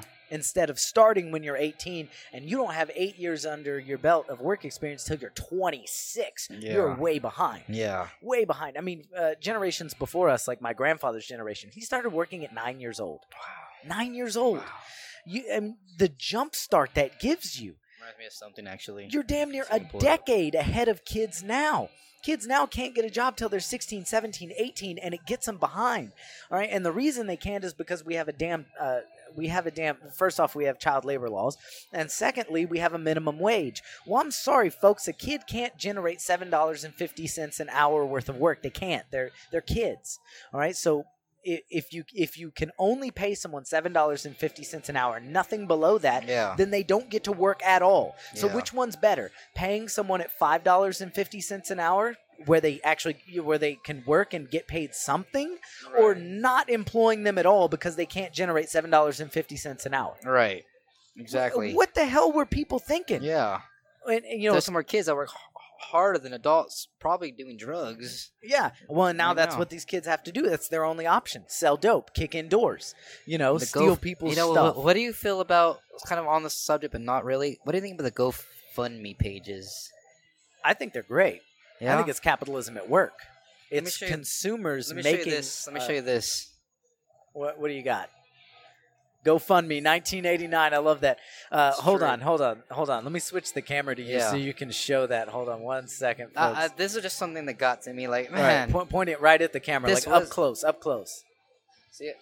No. The light and the screen aren't working. No. We'll explain what it is. It's a GoFundMe in 1989. A kid, looks like an 8-year-old kid in a lawnmower having a hard time pushing it. Yeah, he's pushing the lawnmower like it looks and like he's probably uphill. Not doing what they're getting paid now. He's probably doing this for $10. Oh, yeah, maybe Maybe 5. He's probably getting paid like $2-3 an hour. Probably. Yeah. If that. This is the only job that takes 2 hours, mind you. So less than 10. Yeah, and so this is something that's like, man, if kids could work, if they had an option, then, I'm telling you right now, if you told a kid, like, okay, you can sell dope, make a bunch of money, but you might get shot in the face. Yeah. Or you could go mop floors or sweep floors or be a host at a restaurant or bus tables. Yeah, for $5 an hour, but you got no risk of getting shot in the face. Right? No risk of going to jail. If you do, it's a freak accident, or you caused it. And on top of that, you're accruing work experience that you can put on your resume, right, later on. Think about it, dude. If you were 18 and you had a resume of 8 years of work experience. How do you think I got in the exchange so easy? I was 18 at Surf Club, working to 29. How do you think I got in so easy here? It's same. Like, I had 11 years, not 11 years management, but 11 years in the restaurant. But imagine if you had that experience by the time you were 18. Yeah, I would have... Oh, man, I would have had almost 20 years in my belt. You'd be getting paid so much more right now. Yep. I mean, not to say, I'm not saying that it sucks that you're at the exchange. It's great that you're at the exchange. I know what you're saying, though. But think about it, where you could be if you had 20 years of work experience I know what you're saying. under your belt Yeah. by now. For sure. Balling. And how stupid is it that we won't let kids do easy jobs that kids could do, right? And it's another one of those things, man. Work matures you. You know what I find more stupid, though? And I'm going to stop you right there. Okay. You know what I find more stupid, though? What's that? These parents that are drilling these kids that you have to be on a select team in baseball, that you have to be on a select team in basketball and football and play in front of a crowd, but you can't go to work. Right? No pressure. Right? How stupid But you have to is deal that? with you have to deal with the pressure in front of everybody. Even in high school, they do that, dude. You know. Yeah. Well, that's kind of up to them to play that sport. So that's another story. I'm talking about 10, 11, 12, 13-year-old kids who like, man, they play on like select team and tournaments. Go out of town. You don't think everyone's watching? They're out of town. Of course, everybody's watching. Yes. But you can't work with no pressure on you. Yeah, you can't do something that gets you paid. You can't put forks and knife on the table and a menu, but you can hit a baseball, and you better do that right. Yeah, you can hit a baseball. You can put your very body at risk. You know, kids that play football in high school. I knew one guy. I can't remember his name. It was in Aransas Pass. Okay. I went to, I'm sorry. This is junior high. Went to junior high at Aransas Pass back before Aransas Pass became the meth capital of the United States. I thought it always has been. Okay. This kid, he was a real great guy, really good athlete. He kicked a 50-yard field goal in 7th grade. Wow. Yeah, that's amazing. Yeah, that's how good this kid was. Wow, some NFL players can't even do that. Exactly. Wow. 50-yard field goal in 7th grade. I witnessed it myself. Oh, I believe it. It was crazy. He did it because the varsity team of the high school kicked, I think it was like a 40-yard field goal for one of their games, and it hit the newspaper, and it was a big deal. And he was kind of pissed about that. He was like, I can do better than that. That's that competition, right? Oh, yeah. So he set up a field goal. Now, of course, this wasn't in a game. Like, so there wasn't no pressure. Yeah, no defensive players rushing Probably him or anything. 8 takes. But we went out to the field. No, it didn't. Oh, you were there personally. Yeah, okay, I got you. We No, I got you. Yeah, I was A-team. I was starting with him. So you saw this. Yeah, okay. he was our quarterback and our kicker. Wow, that's different. Yeah, wow. Yeah. Okay. One is I was starting defense and offense. I was on the field the whole time. The whole time. This is 7th grade, right? Where you can get away with it. Right. So we set it up. He kicked 50-yard field goal on the first shot. God damn. Right. 8th grade. He got his knee got hit the wrong way. Fucked his knee up forever. Oh, man, that kid should have went pro. So he could put his body on the line playing football. But he couldn't. You can't drop a menu off. Yeah. You can't write something down. Yeah, you can't wait tables and get paid. Why? Can't work a register and get paid. But you can wrestle, or you can go Golden Gloves boxing at 11. Yeah. Why? You can get hit in the head at 11, but you can't put menus and knives and forks down? And get paid. Right. How stupid is this? I mean, it kind of reminds me of the whole thing that you can go to war at 18, but you can't drink until 3 years later. Yeah. How insane I'm not, and don't get me wrong, guys. I'm not saying bring the drinking law down to 18. I'm not saying that whatsoever. I am. That's exactly what I'm saying. Well, fuck it then. Let's do it. I'm 30 now, so I really don't give a fuck. Yeah. Because I can drink whenever the fuck I want to. But what I'm saying is, like, what that doesn't make sense. It does not make sense. It's like kind of like the TBC law to where, like, if I want to go order a pint, if I want to go order a pitcher of beer, you have to be with me. But if I want to get bottle service, I want to bottle Crown or Jameson at my table, I can be by myself. Yeah. What? Well, and what the reason I say pushing it down to 18 is a good idea is because all you do when you take the drinking age, and bump it up to 21 is encourage underage drinking. Because 18-year-old kids are going to drink. No matter what. That's all. They're going to drink. No matter what. You're not going to stop them. They'll find a way. Yeah, they will find a way. So all you're doing is encouraging underage drinking. Drop it down to 18. Now kids can go out in public where it's safe, where there are cops, where there are other adults monitoring them, and they can drink in a safe environment. No. When you make them have to hide it, they do it at house parties where there's nothing but kids, no adult supervision, nobody like watching them, like making sure that they're not being insane, no cops, Nobody cut them off. Exactly, nobody to cut them off. So it makes the situation extremely unsafe. Not only that, you know what else they'll do? And I know we have them here, but because we're more of a restaurant and bar, but mostly bars, you know what they will do too? They'll give people more jobs. They'll give 21 years. Right. You can drink at that age, so you know what it tastes like. You can explain the taste to people now. Yes. Now you can be a door guy at 18, 19, 20. If you're big enough, why not? If you're in wrestling, I'm sure you can be a door guy. Yeah. If you're in boxing, Golden Gloves boxer at 17, I'm sure you can be a door guy at any bar. People don't think of it like that, though, man. Like, you can get more jobs doing that just because you drop the age drinking. And on top of that, you can learn more quicker, too. Yeah, 18-year-olds could like you were saying, they could drink so they could be customers. They can be more knowledgeable, too. You would have to hire more bartenders to tend to those customers. Yes, and those bartenders could be 18, 19, 20 because if they can old enough to drink, they're old enough to serve. And I know 18 is you can serve here, but it's very rare. Well, and on top of that, it's like you don't know what you're doing, though. Like, I don't mean like because you're so young, but because you can't drink.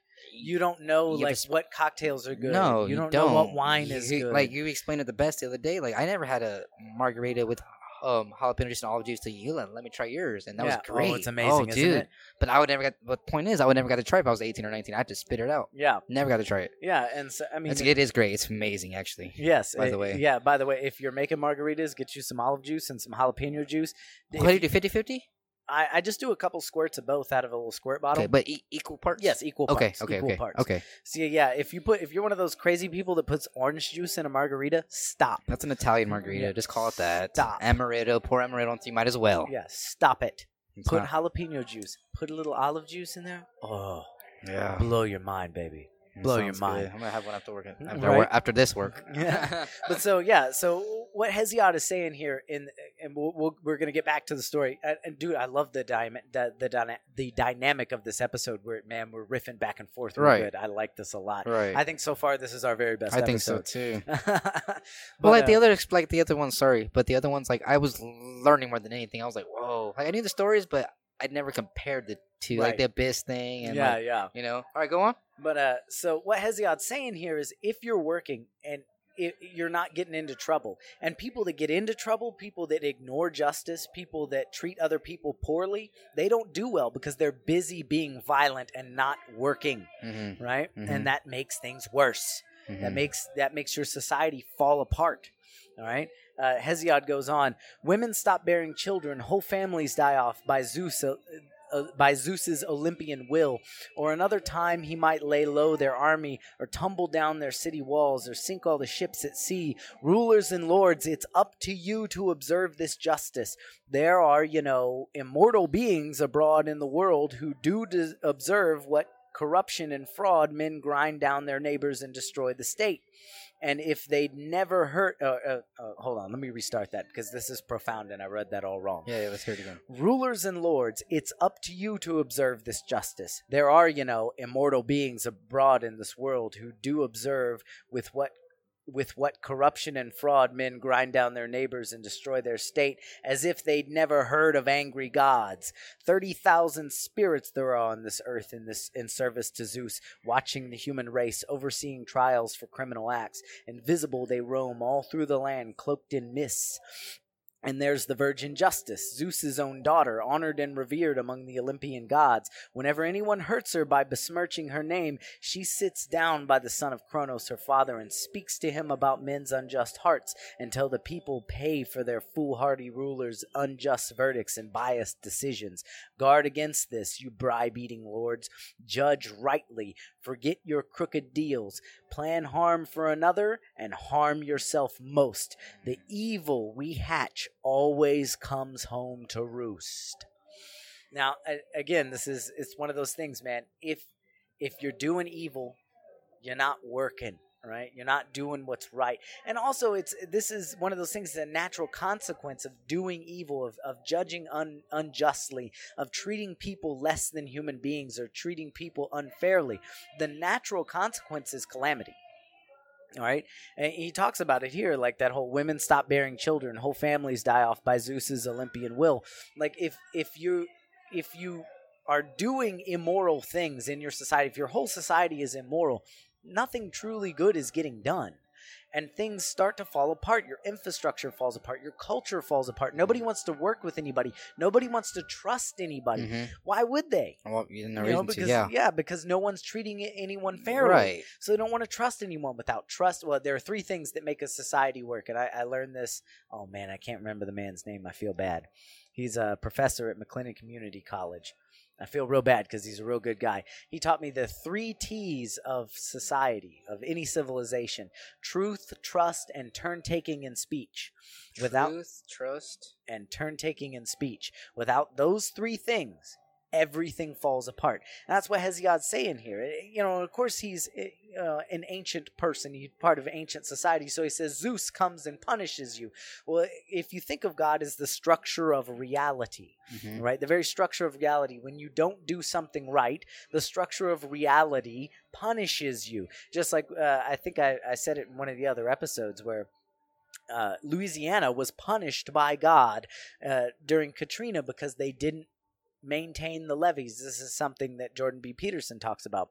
Mm-hmm. They didn't maintain the levees correctly, so the hurricane devastated the city of New Orleans. So you could think of that as God's wrath, and they incurred God's wrath because they didn't maintain the levees. It was a natural consequence of not doing what's right. You see, had they maintained the levees, they wouldn't have incurred God's wrath, right? Right. So if you think of God as the structure of reality, when you do things right, you get, for the most part, don't worry, some people get laid low. They get taken out at the knees even when they do the right thing. Right. But for the most part, if you do the right thing and you treat other people as equals, you treat them fairly, right? You don't do horrific, immoral things. Everyone gets along and things get done, all right? You don't run into as much calamity. And that's what Hesiod's talking about here. Let's see, the story goes on. I'm going to skip a few parts and jump right in. But to men he gave justice, and that works out all to the good. If you know in your heart what's right and come out and say so, broad-browed Zeus will give you prosperity. But if you bear false witness or lie under oath, and by damaging justice ruin yourself beyond hope of cure, your bloodline will weaken and your descendants fade out. But a man who stands by his word leaves a strong line of kinfolk. So he's saying, don't lie. Don't lie. This is something that Dr. Jordan B. Peterson talks about constantly. Don't lie. Lying makes you weak. Well, it's one of my favorite saying, the truth shall set you free. Yes, absolutely. The truth shall set you free. Even if you're wrong, the truth shall set you free. It might drive you crazy first, but... Oh, it will. It will. Trust me, it will. It'll set you free for sure. Trust me, it will. Yeah, but, don't lie. Lying is psychologically damaging. Right. If you lie, and Jordan B. Peterson talks about this, like how it's like lies. And he talks about this in the Soviet Union, about how 2/3 of the population were informants for the Soviet Union, the Communist Party. And they would lie about their neighbors. They would lie about their friends and get them put into the gulags. Anyone they didn't like, anyone that had maybe pissed them off a little bit, they'd go and lie and say, oh, well, I saw them, stomping on the flag, or I heard them talking about capitalism, right. or, I heard them talk bad about Stalin. Of course, it's a lie. Of course. And those lies turned that entire country into a tumultuous pit of utter chaos. Don't lie. Nope. Even if it's a little lie. It doesn't matter. Lie's a lie. They compound, and each lie makes reality worse and worse and worse. Not just for you, but for everyone around you. And then that spreads and it spreads and it spreads like a disease. Lying is terrible. It spreads like a disease to other people. And just don't lie. Pretty easy.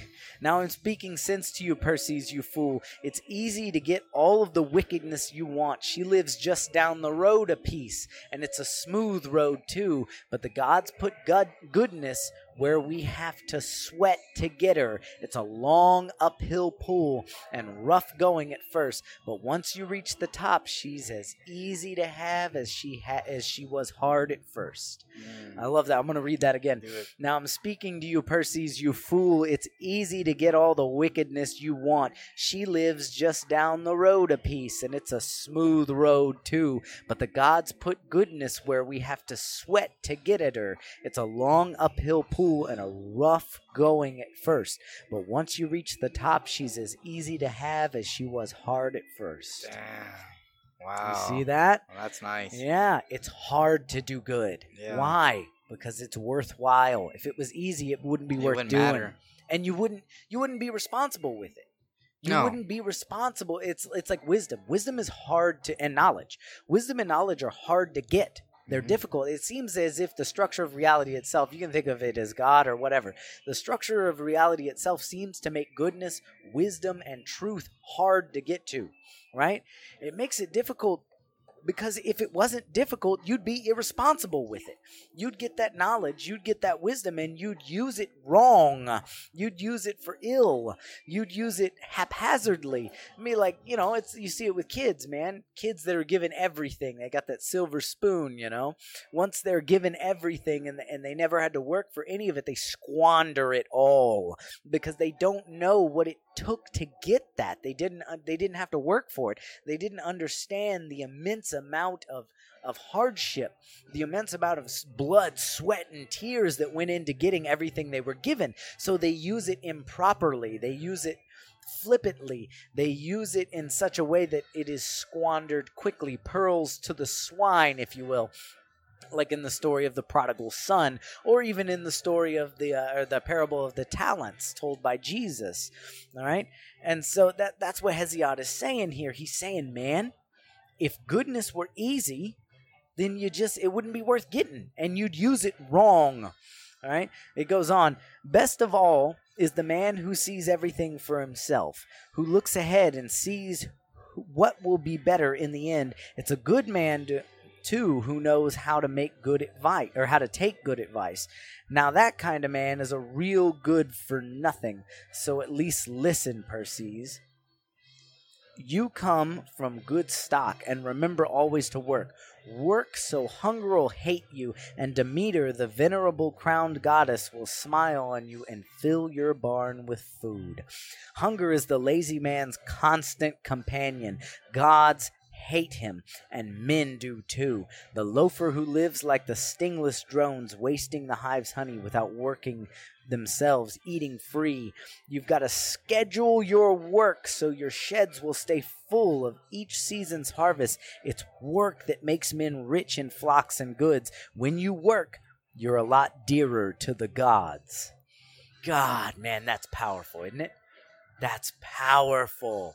Now remember, in all these stories, the gods are the ones that give mankind work. They tell man, they not just tell man, but they give man the ability to work. And this ability frees them from their ignorance, from their animal-like existence. And I love the way he put that, man. Hunger is the lazy man's constant companion. Gods hate him, and men do too. The loafer who lives like the stingless drones, wasting the hive's honey without working for themselves, eating free. You've got to schedule your work so your sheds will stay full of each season's harvest. It's work that make men rich in flocks and goods. When you work, you're a lot dearer to the gods. So work is the gift of the gods. It liberates you, man. It doesn't matter if you're sweeping floors or mopping floors or washing windows, washing dishes. It doesn't matter. Selling cars. It don't matter. Selling cars, waiting tables. Hitting a baseball. Sitting behind a desk at a tech firm. It doesn't matter what your work is. Your work is the divine charge given to you by the gods, or by God, or by the structure of reality, however you want to look at it. It doesn't matter.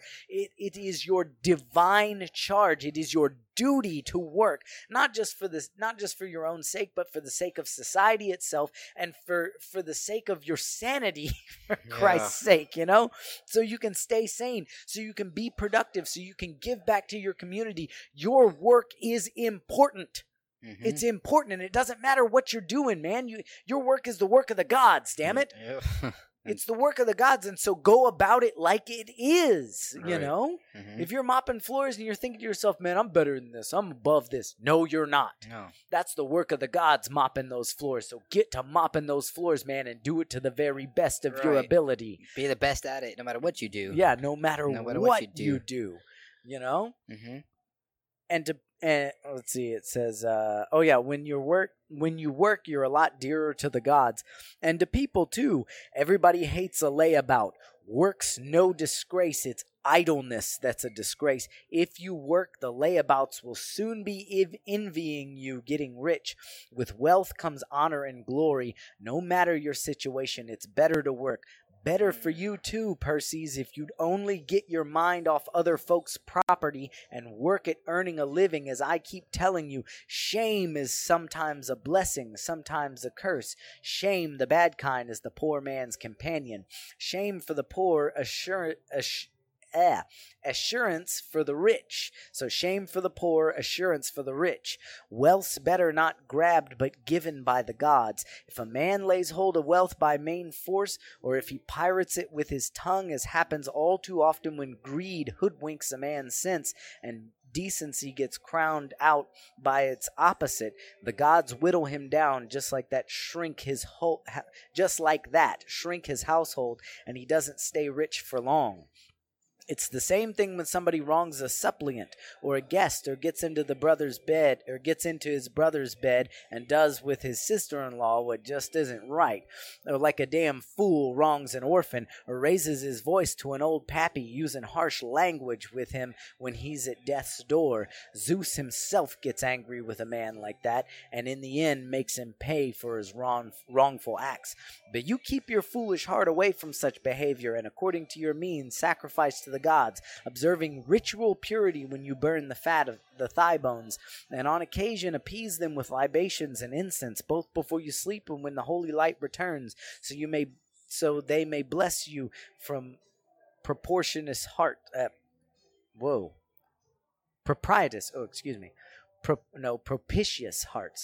that's a weird word. I didn't run. Propitious hearts, and you buy up other folks' farms instead of them buying yours. Invite your friend to a feast, leave your enemy alone, and be sure to invite the fellow who lives close by. This part I love.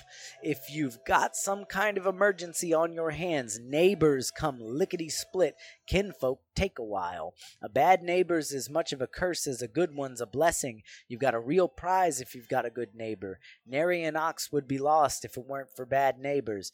Get good measure from a good neighbor and give back as good a measure for measure, or better if you're able, so when you need something later, you can count on him then. So I love this kind of like he's telling you like be good to your neighbor because your neighbor's going to help you out even faster than family will. Because family's not as close as your neighbor. Your neighbor's right there. I mean, you can't pick. I mean, you really can't pick your neighbors, but I like the whole saying you can't pick your blood, you can pick your friends. Right? Yeah. Yeah, and so he's saying like be good to your neighbors because man, your neighbors will be there for you. Wow. You know, it's like it's true though, man. That actually is very true. They're right there. Yeah. You know, every time I go out of town, hey, I got you. Don't worry about it. I got the house. Don't worry about it. I know what's going on. Hesiod goes on. Don't make dirty money. Dirty money spells doomsday. Return a friend's friendship and a visitor's visit. Give gifts to the giver. Give none to the non-giver. The giver gets gifts. The non-giver gets naught. And gives a good girl, but gimmy's a goblin. Oh, so many millennials need that line right there. And gives a good girl, but gimmy's a goblin. All right, gimme, I want it now, and I deserve it. That's a goblin, and by God, did he get that one right. You know, you want to talk about destroying your life real quick? Be entitled and think that people should give you things just because. You know, that's a good way to just ruin your life. And this part right here, this last part, there's a little more. But let a man turn greedy and grab for himself even something small, it'll freeze his heart stiff. It's the savor staves off feverish starvation. If you put away a little each day, even that little will soon be a lot. What's laid up at home doesn't worry a man. Home's best for a body. It's a dangerous world. I don't quite agree with that one, but whatever. It's a great help to yourself from stores on hand and a pain in the neck to need what's not there. You know, yeah. When a jar's full or near empty, enjoy all you want. Go easy in between. It's cheap to nurse the dregs. All right. And if the spirit within you moves to get rich, do as follows. And this is the most important message in Works right here. And if the spirit within you moves you to get rich, do as follows. Work, and then work some more. I love it. I love it. Yeah, dude. I'm telling you, this book right here. That's awesome, dude. That's awesome. That's way ahead of its time, that book.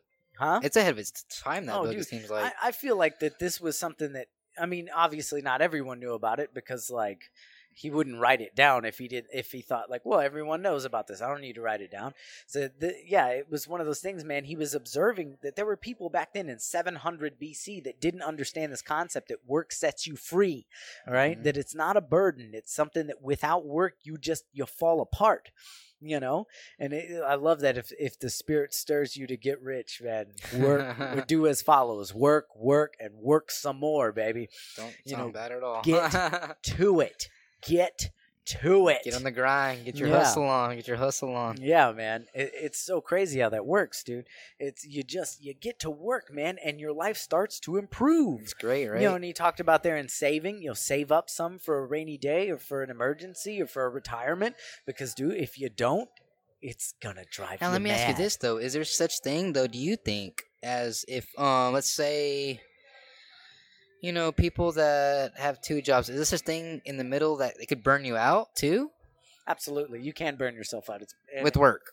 Yeah. If we work 7 days a week, you have 2 jobs every week. I know, like, one of our employees does. A couple of our employees do. We just talked about that earlier, about how too much of any one thing, doesn't matter what the one thing is. Yeah, you're right. It can kill you. Yeah. You're right. We did talk about that. Yeah, and so, man, I tell you can overdo anything, and it doesn't matter how good that thing is or how good it seems. You can overdo anything, dude. Mm-hmm. I mean, you can overdo sex. You can, you can make your genitals numb with sex. Seriously, you overdo it, and now you can't feel it anymore. Yep. Wonderful. You can overdo drugs. You can overdo alcohol. You can overdo food. You can overdo anything, including work. I mean, like I was saying, Bruce Lee quite literally worked himself to death. Mm-hmm. He worked out so hard all day, every day, 7 days a week that it killed him. Mm-hmm. And you can look up the story of Bruce Lee. I'm not going to go through it. And some people would contest that and contend, the Chinese, they drugged him and they killed him. Well, there's no proving that. Well, we can do another episode on that later. Yeah, there's no proving that. Like, that's a conspiracy theory at best. And, hey, maybe that happened. But what it seems to me is that the man worked himself to death because he just wouldn't stop. He wouldn't stop, even when he was hurt, even when he was sick. Even when he wasn't feeling it, man, he just went out and worked and worked and worked until it killed him. That's why he became the greatest. Yeah. So you can overdo work, but, man, I can tell you this right now. Most people in America don't overdo work. They underdo it. Oh, definitely. Especially people our age. Yeah. God, because they think life's all about play. Mm-hmm. There's somebody who works here that thinks life's all about play. Oh, yeah. No, I had a conversation with him, and it blew me away. Really? Yeah. They it narrows it down a little bit, but it's still there's more. They said to me that life's all about play, and that you only work so that you can play. And I was like, got it backwards. Whoa. You got it backwards. Whoa. And this particular person they always have financial trouble, and they're always in some kind of pinch, and they never get ahead. This particular person. I wonder why. Has no retirement fund, has a bank account that isn't more than a couple $100 paycheck to paycheck. Yeah. But it shouldn't be. Right. It makes enough money to be able to save, makes enough money to be able to do it, but this person spends it all as they get it because they think life's all about play, And it was just like, man, I just wasn't getting through to him. No matter how much I was just telling him, just wasn't getting through to him. You just can't. There's no way. And it's because they don't know stuff like Hesiod's Works, Days, and Theogony. Yeah. They don't read this stuff in school. This book right here, Works, Days, and Theogony, this should be required reading in every single junior high. Mm-hmm. You should have to read this to graduate from junior high. I love that. I don't understand why it persisted for 2,700 years. It's worth something, Read Works, Days, and Theogony. Hesiod's Work, Days, and Theogony. Read it. Mm-hmm. It will change your life if you take to heart the message. Right. These people back in the day, they knew what they were talking about. They went through everything we're going through now. All the problems we have now. Times 10. They went through it, yes, times 10. And they understand how the world works. They figured a lot of these problems out a long time ago, folks. So just listen to them. Yep. Listen. History is important, man. And this is part of history. Sure, it's kind of like a religious work, on top of like a social commentary kind of work. But it still reflects a persistent problem that mankind has been repeating over and over and over again. I want to play. I don't want to work. Mm-hmm. Life's all about play. It's not about work. It's like that excerpt of Wisdom that I read in that last episode 1.2. About how the nihilist goes after the impulsive pleasure.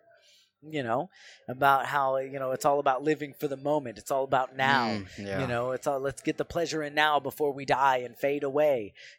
That's wrong. It's wrong. Yeah. You work now so you can play later in small doses. Because if you try to play all the time, you'll be broke. you'll be worthless, and you'll be a psychological mess. Yeah. Right? Because you're built to work. You're not built to play. No. You're not built to throw up every morning, get that hangover, have the headache, right? Throw up 5 times every morning. You're not built for that. You're not supposed to do that. Right. And these ancient stories, they tell you, like in all of these stories, they tell you the gods made man to work. God made man to work. Right. Especially since we're aware of the future. Right? Yeah, we know what's going on. We know what's up. The future is very, like, I'm not saying you should be able to tell the future, but you should know what's up. In the fact that you know that there's... You should know what's up because you don't know what's up. So in other words, save your money because you don't know what's going to happen. But you know that the future is a thing. Like, animals don't know about the future. Exactly. They don't know that the future is a thing. They quite literally live moment to moment. Right. Live for the moment. Right. And now, I've heard a saying one time, when I live for the moment, there ain't none greater than me. That's not such a great thing, though. No, it really isn't. It's not. No. It's not. And don't get me wrong, at the time, it sounded really good. Yeah. When I live for the moment, there ain't none greater than me. No, it's really because after that moment, that's it. That's all you have is that moment. Right, and then it's gone. That's it. Right, and then you lose everything. It's gone. It. Just like that. Snap of a finger. It's done. Yeah, and we're not made to live for the moment. No, we're simply not made for it. No. We're made to think about the future, to be aware of the future, and to work to sacrifice now for the future. To make a bargain with the future, if you will. Right. A bargain. You know? I'm thinking episode 1, I brought up the subject, actually. I was like, what about those people who think that, well, God might take me away in 2 weeks, And I think you made a very well point that it's a defeated mind state. It really is. And it really is. Like, that's been probably a month since we've done that episode, so I've got time to think about that, and it really is a defeated mind state. Like, you can't think like that. No, you got to work like you're going to live forever. You have to. Yeah. What was it saying? Like, one of my favorite saying that you said? I forgot who said it, but it was like something that you got to act like God's going to come now, but then you got to also live like He's never going to come. Exactly. Yeah. That's great. If you want to be prosperous, right? If you want to be prosperous, you got to work like you're going to live forever. Right. Right. Right. And it's one of those things like you can't be lazy and expect to be happy. No, that doesn't mean it's not going to happen. No. And people have tried it. I know I tried it for a long time. Oh, I would love to do that. I tried it for a long time because I thought life was all about play. It was like I was telling you how I hit that bout of nihilism. Right. It was in that very same time. It was because I thought life was all about play. Yeah. I thought that work was a burden, that it was a curse. Mm-hmm. Right. I'm getting money so I can buy this. Yeah. And remember, we talked about that in the story of Cain and Abel, about how that's how Cain went about sacrificing. He felt like the fact that he had to sacrifice was a curse. And that's why his sacrifices were being rejected, because he was not sacrificing with a good attitude, with a good heart towards sacrifice. You have to understand, folks, that your work is divine. It's divine. It's what you were built to do. Yeah, that's what you're meant for. Yes, and it will make you happy. It will set you free. It will liberate you. Right. You know? It will absolutely liberate you. Let's go on with the story of Prometheus. Okay. The story of Prometheus. Well, I don't even need the book because I know it. I know the story. That's awesome. You probably read that a couple of times. Now I'm gonna give y'all the esoteric meaning of the story of Prometheus, and this is something I'm giving you a gem here, a rare gem, because all anyone knows is the exoteric message of Prometheus, which is the obvious message. I'm going to give you the not so obvious message, the hidden message, if you will. So Prometheus, after he invents work and gives mankind work, mankind becomes organized and prosperous, right? Then after that, Prometheus advocates for man in the case of what sacrifices will be allocated to the gods and what sacrifices will be allocated to man. Okay. Right? And so he takes the animals that are to be sacrificed and he butchers them. And he takes all the bones and the fat and makes a big pile, big tall pile, and covers it with the skin of the animal or the haunches of the animal. So it's like this big pile that's covered up and it looks real good. All right. Then he takes all the meat and makes a smaller pile. All the meat that's good for eating. He makes a smaller pile. And when Zeus comes down to judge which one goes to the gods and which one goes to man, of course he chooses the bigger pile. Now, in the story, Zeus knows he's being hoodwinked. He knows he's being deceived by Prometheus. Okay. But he goes along with the deception anyway. And so what happens is that Prometheus secures for man the meat, so that when they sacrifice the animals, the meat is taken off and mankind can eat it. Mm-hmm. Now, this ties into something very important in that there is a very prolific theory out there that it's our eating of meat and cooking meat that gave us our brain power, right? Because before we were mostly vegetarians, we'd eat raw leaves, essentially, just like chimpanzees do. Right. And if you eat mostly leaves, you have to chew for about 14 hours a day. And if you ever looked at a chimpanzee, and this is something Dr. Jordan B. Peterson talks about quite a bit, if you ever looked at a chimpanzee, they've got this real elongated abdomen, real like barrel abdomen. That's because they have like 3 times as much intestines as we do. Why? Because they have to digest all this really tough vegetation. Leaves. So not only do you have to chew like 14 hours a day just to eat enough to live, but you also have to have like miles and miles of intestines to digest it all. So we started cooking and eating meat, which is much easier to digest than vegetation. And that allowed our bodies to take the energy that was being put into forming intestines into forming our brains. Right? All right. And so cooking and eating meat is what made us so intelligent. It's a theory. It's, of course, not 100% proven. And there are some refutations to the theory. But I think the theory is rather sound. Okay. It makes sense to me that cooking and eating meat gave us the ability to put our biological energy into forming our large brains. I can see that. Yes. Yeah.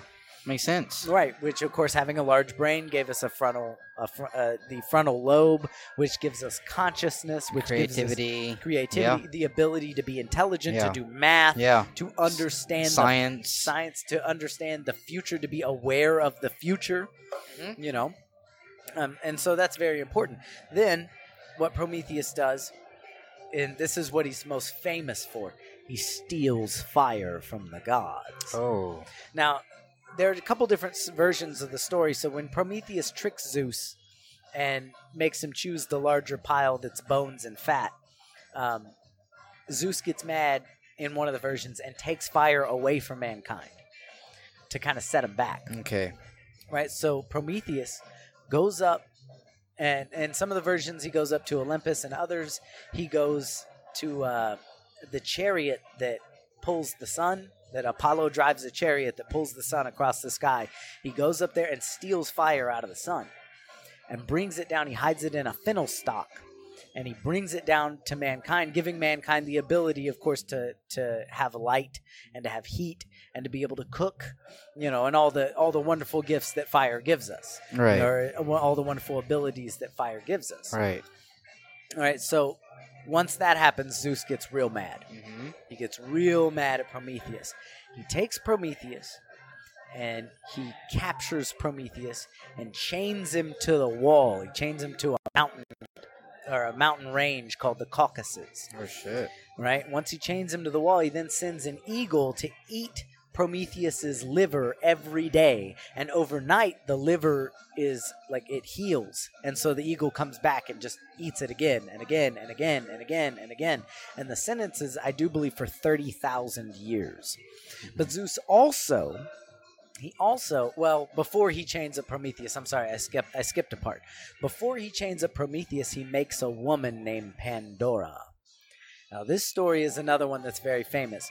This woman Pandora is made to be the most beautiful thing men have ever seen. And all the gods get in on it. Hermes gets in on it. Athena gets in on it. Aphrodite gets in on it. A couple of the lesser gods get in on it. The seasons. Okay. Some of the lesser gods, they get in on it, and they make this woman just the most gorgeous thing human beings have ever seen. And Zeus sends it to Epimetheus. Now remember, Epimetheus is Prometheus's brother, and his name, Epimetheus's name, means afterthought.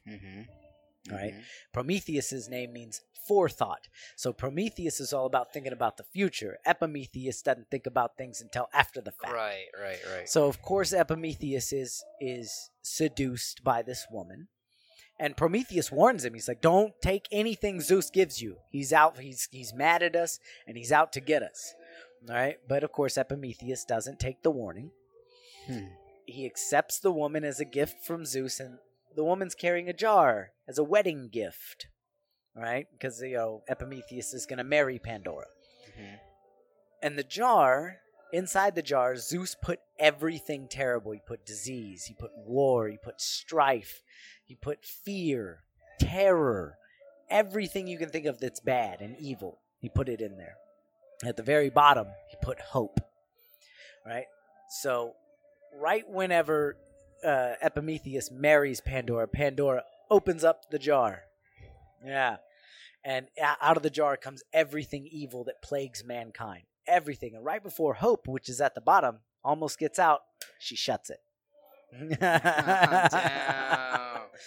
And so then after that, that's when Zeus takes Prometheus and chains him to the wall and has the eagle eat out his liver every single day. But he gets released. He gets freed by the hero Hercules or Heracles, depending on, to the Greeks it was Heracles, to the Romans it was Hercules, right? Hercules is after a fruit that's growing on a tree that's guarded by the Hesperides? I can't say it right. It's a Greek word. Okay. I'll look it up. They're the daughters of Atlas. Okay. Wow. Yeah. Okay.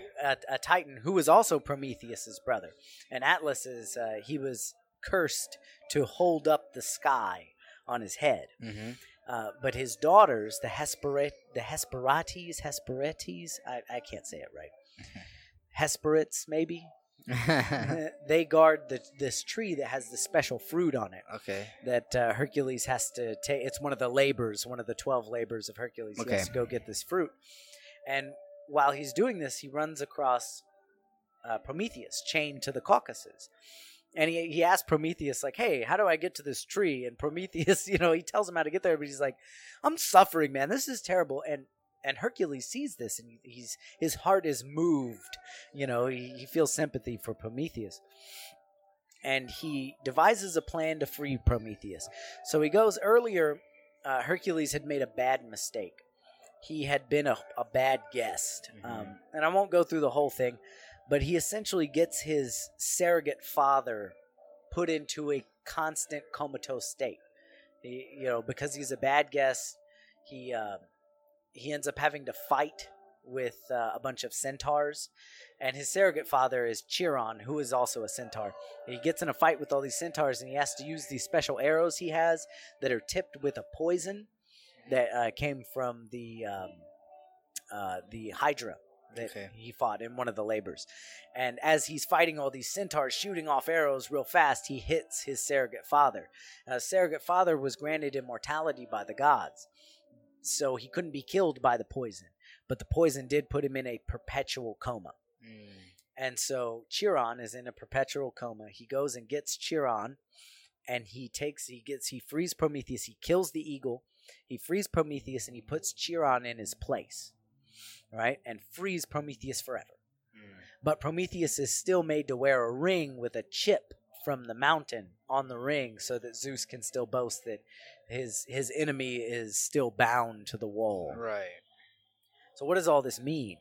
This isn't just a fun story to tell kids. Right. All of this has a very deep meaning.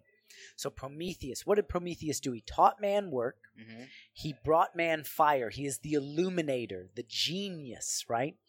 He is the part of, you think of Prometheus, the ancient people, they thought of the gods as like a part of you, they're a part of you. They channel themselves through us, right? So Prometheus is a part of us.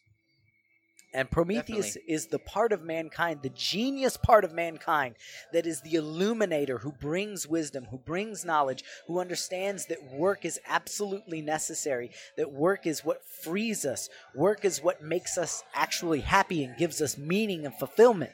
That's a part of you. Mm-hmm. That's a part of me. Right. That's a part of every human being. Right. Right? Right. And so that's what Prometheus is. So when Prometheus gets chained to the Caucasus, when he gets punished by Zeus, this is a natural, or maybe not a natural, but a regular consequence of being someone who is endowed with wisdom and knowledge, being someone who is the illuminator. Right? This is echoed in the stories of Hiram Abiff and in the story of Hiram Abiff and in the story of Orpheus. Okay. In these stories, Hiram Abiff and Orpheus are both illuminators. They have wisdom and knowledge of secret things, and they're both killed by those who are of a lesser intelligence. Okay. Out of jealousy, essentially. And so these jealous figures kill these characters. Well, it's the same kind of thing with Prometheus, though Zeus isn't quite jealous of Prometheus. What this is it happens in your mind and it happens in society too. So when you get to work and you're working hard, man, there's a part of you that hates that. Right, and we've all encountered it. Like, right? When you're working, it's so much. It's hard. Like, I should be getting paid more for that. Yeah. And so the part of you that hates that is it's what's called the lesser man. Right, it's the lower part of you, the animalistic part of you that doesn't want to work, that doesn't want to think about the future, that just wants to lay about on the beach and the fuck out of here, and sip Mai Tais and play video games and do drugs and drink at the bar. Let's smoke a blunt. Yeah, that's the animalistic part of you, the lower self, the lesser man. Right? So that part of you hates that. It hates that you have to work. And so that part of you wants to take the illuminator, the person that understands that work is freeing, the part of you that wants to work towards being more knowledgeable and being more wise, and chain him to a wall. Set him aside, put him in a jail cell, if you will, so that you would just go and be lazy and lay on the beach all the time, and pursue impulsive pleasure, because that's what that lesser part of you wants to do. It wants to pursue impulsive pleasure. It doesn't want to work. It doesn't want to think about the future. It doesn't want to, we've all encountered this. Yeah, definitely. I know you've encountered it. I've encountered it. When I work hard, there's a part of me that's like, God, why am I working so damn hard? Why am I should be getting paid more for this. Yeah. And so every time you slack off at work, every time you don't do everything you could be doing, every time you don't do your job to the very best of your ability, every time you call in when really you're not sick, and there's not really anything wrong. Right. Every time you slough off, that's the lesser you, the lower part of you, chaining the Prometheus in you to the wall. Right? Yep. You got to think about it like that. The lesser part of you is going to try to chain that higher part of you to the wall, because it's working is hard. Yeah. And it hurts. And it's not fun. No. So it's going to try to chain that part of you to the wall. That's what that part of the story means. Okay. And it's the same with the story of Hiram Abiff and the story of Orpheus. These illuminators are attacked by lesser men, people who want. In the story of Hiram Abiff, it's men who want his knowledge without having to put in the work to get it. They just want him to tell them. Like, tell us about your deeds, tell us, so that we can have the knowledge. And they end up killing him with the very instruments that he gave them to do their work. He was a mason. Okay. He built the Temple of Solomon, or designed the Temple of Solomon. Okay. And in the story, he's killed by these three men that want his knowledge but don't want to have to put in the work or the personal experience to get the knowledge. In the story of Orpheus, he's killed by these nymphs who are they're mad because he was in love with a woman that he lost. He tried to save her from the underworld, but he couldn't. Okay. And he essentially wouldn't have sex with him. And they were upset about that, and they wanted his very being. They wanted him, right. And he wouldn't give himself to him freely, right. And so they were upset about it. So they rip him to pieces, right? They tear him apart. Wow. They actually take his head and rip it off his shoulders. Shit. But his head survives, kind of. His head gets caught up in a river and then washes up, or is caught in between two rocks. And a snake tries to eat his head, and Apollo saves his head, which Apollo is the sun god, the illuminator, right? The bringer of light, which light is consciousness. Think about it. It's the illumination, it's consciousness. Right? Because you're awake during the day. Yeah. Right? So light and consciousness are connected in the ancient mind. Makes sense. Yeah, to the ancient mind, light and consciousness were synonymous. Right. Right? So Apollo saves the head, and the head continues to tell prophecies and spout wisdom and knowledge all on its own. Wow. Yeah. And so it's trying to tell you that even when the higher part of yourself, the illuminator, the lover of wisdom, which by the way, that's the word philosophy, it means lover of wisdom. Okay. All right. Lover of wisdom. Wow, I didn't know that. The lover of wisdom within you. Philosophy. Gotcha. The philosopher within you, the lover of wisdom, the lover of knowledge, the one that understands that hard work is the key to meaning and the key to a good life. Right. Even if they get chained to the wall, even if it gets torn apart, even if it gets destroyed or locked away, a part of it still survives, and it's always whispering in your ear. Always there, reminding you. In the story of Prometheus, he screams when he's up on the wall. And of course when Hercules runs across him, he's screaming at Hercules like, "Help me, save me!" Yeah, and that's that higher part of yourself, the illuminator, that's within you. It's always crying out to you, always, "Let me free, let me free." And so what happens is Hercules frees him. Now Hercules is the hero that is within us all. The one that faces the unknown and defeats the unknown, the one that goes about the trials of life that are so difficult that they're thought to be impossible. Right? And he defeats those trials. So that's the hero within all of us. Right. Again, these stories, when these people wrote these stories down, they didn't have science. They didn't have empirical terminology. Yeah. They had metaphor. They had allegory. They had romantic overture, and that's how they Hercules is the hero within all of us. That's what Hercules is. Whether or not the guy actually lived and did any of this stuff doesn't matter. It doesn't matter. No, because the true meaning of this, the esoteric meaning of this is that Hercules resides within you. Right. Resides within me. Right. Resides within every human being that has ever lived. Right. And so Hercules, the hero within you, can liberate the illuminator, can liberate Prometheus from the wall. Right? So that you can again live a life full of meaning and fulfillment, that you can focus on your work. Right. And become a better person, a more fulfilled person.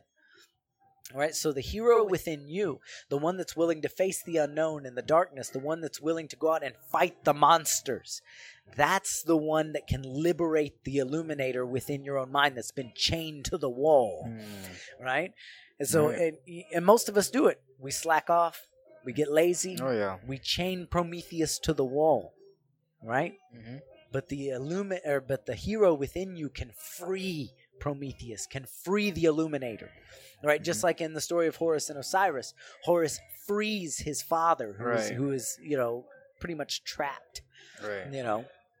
And so that's what this story is trying to tell you, is that there's a hero within you, the part of you that's willing to face the darkness, face the unknown, face the hardship of life, that can free the illuminator that is within you as well, the lover of wisdom, the lover of knowledge, right? And so find that hero within you and go face the unknown forthrightly. Do it courageously. Go out there and work as hard as you possibly can, and you will free the Prometheus within you, right? The illuminator. And you feel it too, right? You can feel it. That's that feeling you get to where you're working as hard as you can. You get that feeling. You get in that groove, People call it being in the zone. Yeah. Everybody knows what it's like to be in the zone. Yep. Right? That's what it's like when you're in the zone. You freed the illuminator. You freed Prometheus, the spirit of mankind that illuminates us with wisdom and knowledge, that gives us the ability to work hard and make something of ourselves instead of, being backward savages throwing rocks at each other.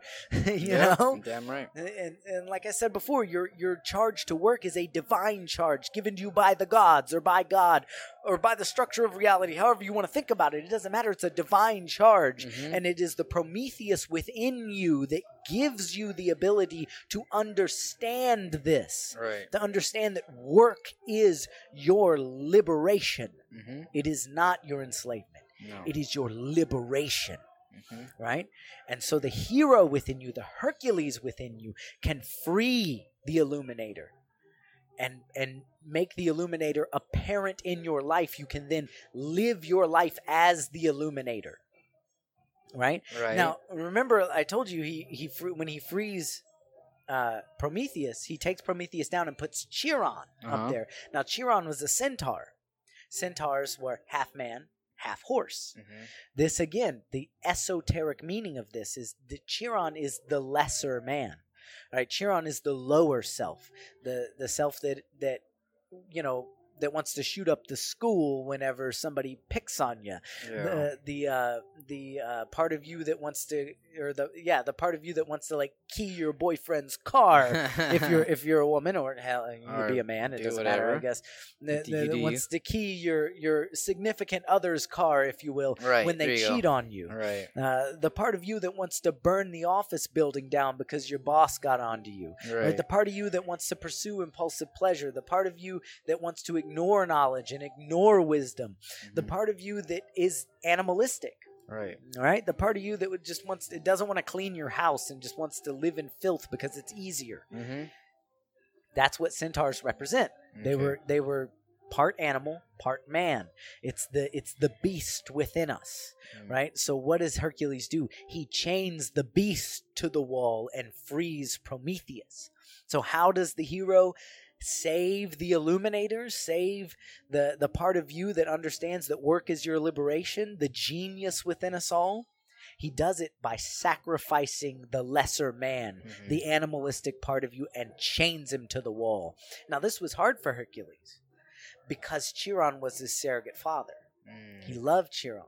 And it broke his heart that he put Chiron in that comatose state. And even if Chiron was in that comatose state, it still had to hurt him to chain him to a wall where an eagle would come. Well, I don't know. Hercules killed the eagle, so never mind. Forget the eagle. To chain him to the wall, it still had to hurt him to do that. Yeah. And it's going to hurt for you to sacrifice the animalistic side of yourself. It's going to hurt. Right. Because everybody wants to be lazy. We all want to be lazy, Definitely.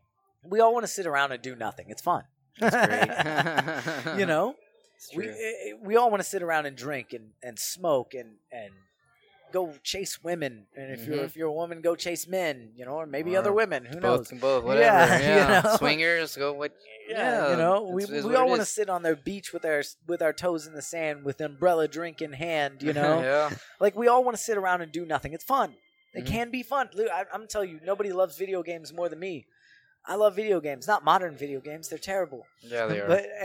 But I mean, I love Dead Space. Yeah. I could sit and play Dead Space 1, 2, and 3 over and over and over again for the rest of my life. Damn. Yeah. I could sit and play XCOM and XCOM that was a great 2 game. I did play those over and over and over again for the rest of my life. I could play Final Fantasy 7 over and over and over again for the rest of my life. That's the centaur within me, the lesser man. Right. You have to take that lesser man and chain him to the wall and free Prometheus, because when you free Prometheus, your potential becomes limitless. Right? Because you don't mind working hard, because you understand working hard is liberating, it's freeing, it gives you the ability to do anything and everything. That's true. But when you're stuck in that lesser man mentality, when you're stuck in that animalistic, bestial mentality, you're not gonna ever reach your full potential. You're not. You're never gonna be what you could be. You're never gonna have the ability to do great things. Look at all the great people that ever lived throughout the history of mankind. They worked all the time. Yep. And they accomplished great things that most people could never even dream of accomplishing. All right? Guys like Winston Churchill. Guys like Abraham Lincoln. Guys like George Washington. Right? Yep. I mean, and the list goes on and on. We could sit here and list great men forever. Even, guys like you talk about 50 Cent a lot. Yeah. That guy works all the time. That's all he does. I don't think he ever sleeps. And that's why he's so free. Yeah. That's why he's accomplished so much, is because he works all the time. Floyd Mayweather. Yep. Floyd Mayweather. Works love him. Constantly. Yep. All right? Take care of his body. Yes. And they're able to accomplish things that most of us could never dream of accomplishing, simply because we haven't liberated the Prometheus within us. Right. We haven't taken and chained that lesser man, that Chiron, to the wall and freed the Prometheus that lives within us all. And that's the esoteric meaning of the story. That's why I love these stories. Their meaning is so much deeper than people give them credit for. They think they're just stupid tales that the backwards people used to tell each other to entertain each other. No. These stories taught us how to live, how to be prosperous, how to liberate our full potential that was chained to the wall, you know? Yep. It's so true, dude. So true. It's amazing to me that these stories now are ignored, but they shouldn't. It really is. Shouldn't be. They absolutely shouldn't be. Mm-hmm. And if you read these stories right, and if you read them the way they're meant to be read, they can free you. They can free you, man. Yep. Like, these stories are way ahead of their time, man. Oh, yeah. We're not even that time now. Yep. We're not even ready for that now. Yeah. When I say they're ahead of the time, I mean, this is going to be 50 years from now. It's going to be big, you know? I mean, even, I don't know. I don't know that the mass majority of people are ready or will ever be ready for these stories. I got you. I see what you're saying. I think they're only ready for those who want to be ready. Okay, you know that makes sense. Yeah, totally. Yeah, totally. You know, so man, if these stories have intrigued you, if the message of this episode has intrigued you, go pick up Hesiod's Works, Days, and I'm gonna Theogony. pick it up myself. I know that for a fact. Right now, I'm gonna tell you right now. I'm gonna order it on Amazon tonight. Yeah, Works, Days, and Theogony by Hesiod. Gods and Heroes of Ancient Greece by Gustav Schwab. Mm-hmm. And it has, I mean, the Gods and Heroes of Ancient Greece by Gustav Schwab has, like, most of Greek mythology. That's awesome, dude. It's not all of it, but it's a lot of it. That's awesome. And some of it is Roman mythology as well. Right. But it's normal. About right. Yeah. If these kinds of things intrigue you, pick up these stories. I mean, and there's also other stories. The story of Horus and Osiris, the story of Orpheus, the story of Hiram Abiff, the story of Hercules, which, by the way, the story of Hercules is in Gods and Heroes of Ancient Greece, the whole thing. And the story of Hercules, it's a big story. It's a long story. Oh, yeah. It spans across two stories, though. It's the story of Hercules and the story of Jason and the Argonauts, because Hercules was a big part of that as well. Yeah, you definitely got to pick up those books and read them. They will teach you how to be a better person, how to be the kind of person that can accomplish things that other people could never dream of accomplishing. Right. That's a real thing, man. You can save as much money as you want, as much as you make anyway. Save it, man. I'm looking forward to those books, honestly. I really am. Yeah. Very interesting stuff, man. Yeah, Very interesting stuff right there. Yeah, this way ahead of its time. Like I said, I don't think you're right. No one will probably never be ready for this ever. Yeah, the vast majority of people will probably. And dude, as well as I understand these stories because I've read them over and over and over again. I'm still learning things about them. Yeah. And I will probably be learning things about them for the rest of my life. Yeah, you're gonna learn something new in 20 years that you probably saw in that book 20 years ago. Exactly. And be like, whoa, I never. There's so much information. Yeah, man. These stories are so intense, and they're so full of knowledge. Like you could probably never learn it all. You know? Wow. You know what we didn't do this episode? What didn't we do this episode? We didn't introduce ourselves. We didn't say. I don't even think we said the name of the show. They know who we are. I don't even think we said the name of the show. I mean, we said the exchange, you know. This is the Corpus Christi Coastal Bent. And I'm your host, Scott Brooks. And Jeffrey Delgado here. Yes. Sorry, 2 hours later-ish. 2.5 almost. Oh, damn. Are we? How are we? I didn't keep track of time. I said we started at 7:20. I didn't even keep track of time. At 7:20 we started. So almost 2.5 hours, 8 minutes still. So anyway, it's Jeff Delgado, Scott Brooks. Yeah, we are on We're just excited. YouTube. We are on Anchor. Google Podcasts. We're on Anchor. We're on Apple Podcasts. We're on Breaker. We're on Radio Public. Yep. Man, Breaker. Yeah. Yeah, we're on multiple platforms and we're trying to get more. Yep. This show is growing. It's expanding. We're putting more and more work into it because work sets you free. Just like the truth. Just like the truth shall set you free. Work sets you free. Oh, man. Guys, I hope y'all really enjoyed this episode. This is one of my very favorite episodes to do. Oh, me too. We went back and forth on this one. Yeah, we had a lot of fun, man. I hope future episodes continue to get better. Oh, they will. And I'm sure they will. I'm yeah. sure as we do this, we're going to keep getting better.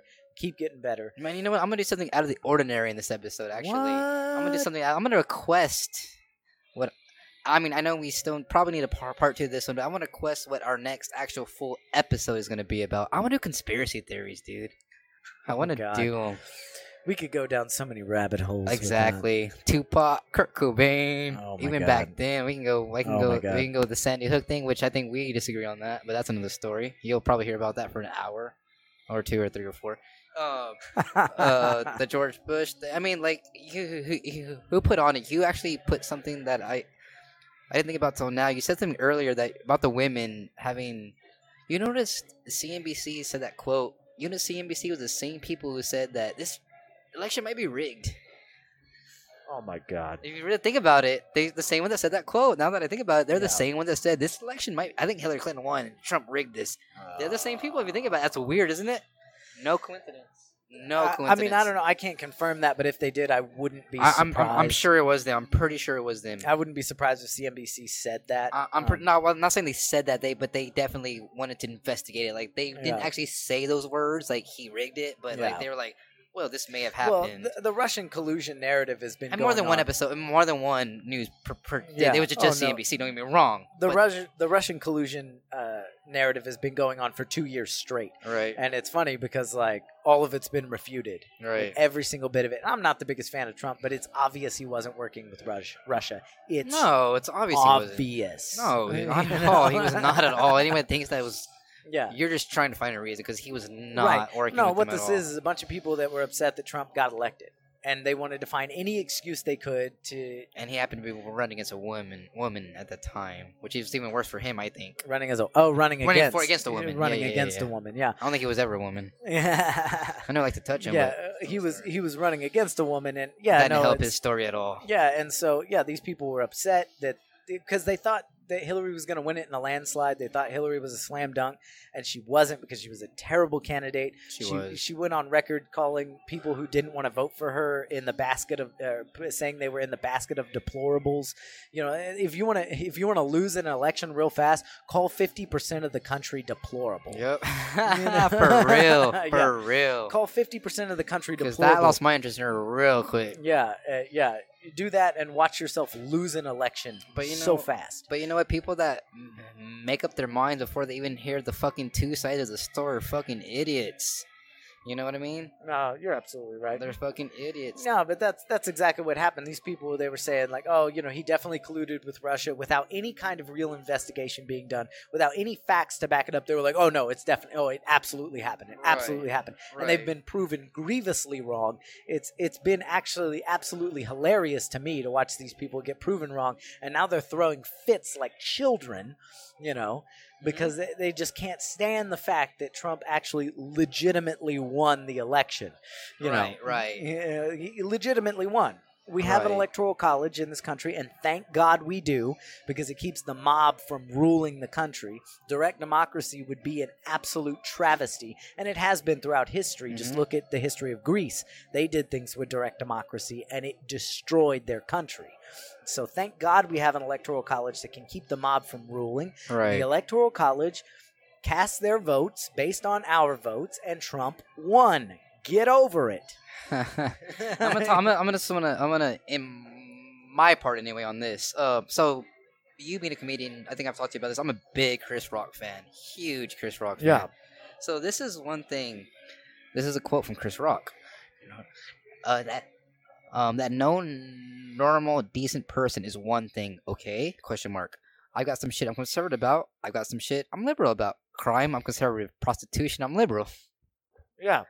No, and that's actually the vast majority of America. Right. The vast majority of America, despite what you see on social media, we're middle of the road kind of people. Right. Some issues we're conservative, some issues we're liberal. But that's my point. If you make your decision before you even hear the fucking facts, you're stupid as fuck. Absolutely. I hate to cuss on the show, but it's been done before. Well, I mean, we're on the internet. We don't have to worry about the FCC. No, I know, but still. It's been done before, not the first time. Yeah. We don't have to worry about the FCC. And you know what, cussing, I mean, it's become a lot less taboo. I mean, look at guys like Joe Rogan. He has the most listened to podcast on the internet. Dude drops F-bombs all the time. Every word. And so it's people our age are not offended by cussing. No, not at all. You know, now people older than us, like our parents' generation, oh my God, they think, you know, that you just like kicked a baby or something. You know? Oh God, that's bad. Yeah. Damn. We didn't even get to the story of Bill Morgan. You know what? I'm going to get to this story. We got time? No, yeah, I'm going to get to the story. I'm not letting this go. I'm not letting this go. So Bill Morgan is a fellow Texan. I mean, not really. He's not from Texas. He's from Poland. Okay. But Bill Morgan is a really great example as to how work can liberate you. how work can be your liberator, how work can set you free. Right, here's a really good example of it. So this comes from thisiscapitalism.com, which is another really great website to follow. Follow them on social media. Follow them online. Thisiscapitalism.com. Really great site. So they've got this story up on Bill Morgan. Bill Morgan was born in 1925. Wolf Yosela Margules. All right, I guess. I don't know if that's how you say that. I probably butchered the hell out of his surname. All right. He was born in Poland to a poverty-stricken area. Bill Morgan grew up poor on a level most Americans simply could not understand. All right, the kind of poor that we don't have a concept of. All right, we can't. You only read about this kind of poor in books or hear about it in documentaries. We don't have this kind of poor in this country. All right, and like Thailand type stuff. Yeah, kind of like that, like third world poor. Got you. All right, so when the Nazis invaded Poland, his entire family was moved to a ghetto, which that's what the Nazis did to Jews. They moved them in ghettos, and then they took them out of the ghettos and put them in the death camps, the concentration camps. So Bill fled the ghetto alone with his father's blessing, telling him, and his father told him, "If you survive, we'll meet in heaven and you can tell me all about it." So his father knew they were all going to die. He knew it. Right. He said, "If you make it, we'll meet in heaven. You can tell me all about it." And this was 1941. His family does not survive. The Nazis kill them all. All right. Bill lives under a Christian alias. When the Russians invaded and took over Poland, he was conscripted into the Russian military. Bill fled to Germany, which is funny because, he fled from the Germans in Poland. Right. That is funny. Right, and then he flees the Russians by going to Germany. Right. All right. So he fled to Germany. He befriends a group of Jewish smugglers and survives as a smuggler until he eventually immigrates to the U.S. under the sponsorship of a shoe store owner in Cedar Rapids, Iowa. This is 1949.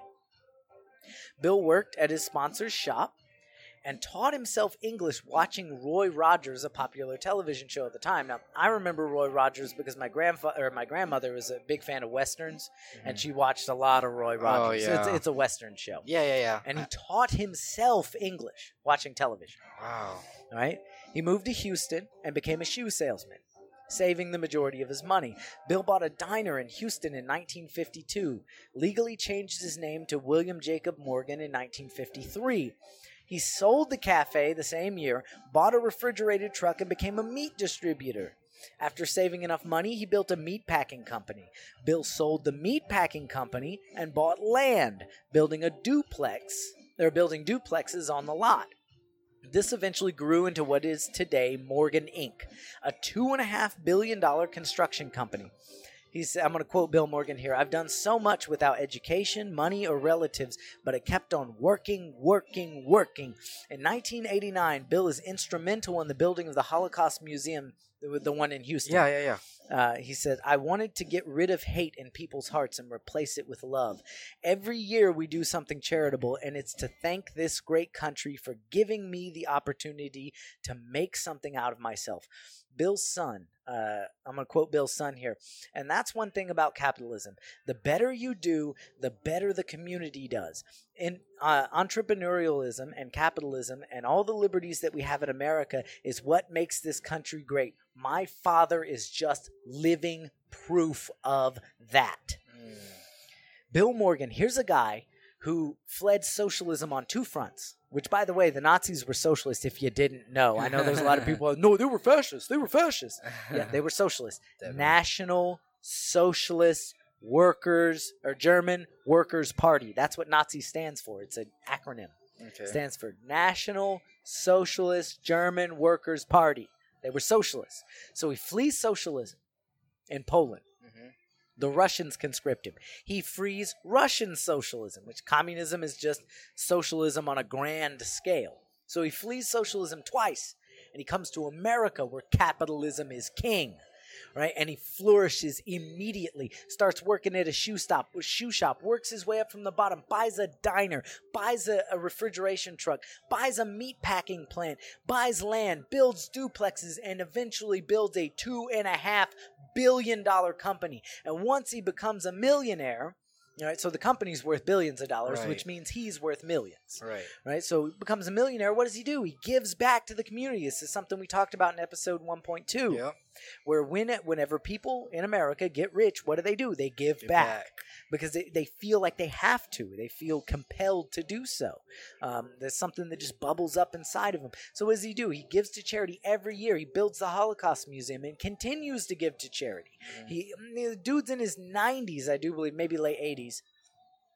And he still gives money to charity. And I guarantee his children will too. His son and his kids' will continue to give to charity because they've got the example of their grandfather and their fathers who give to charity constantly.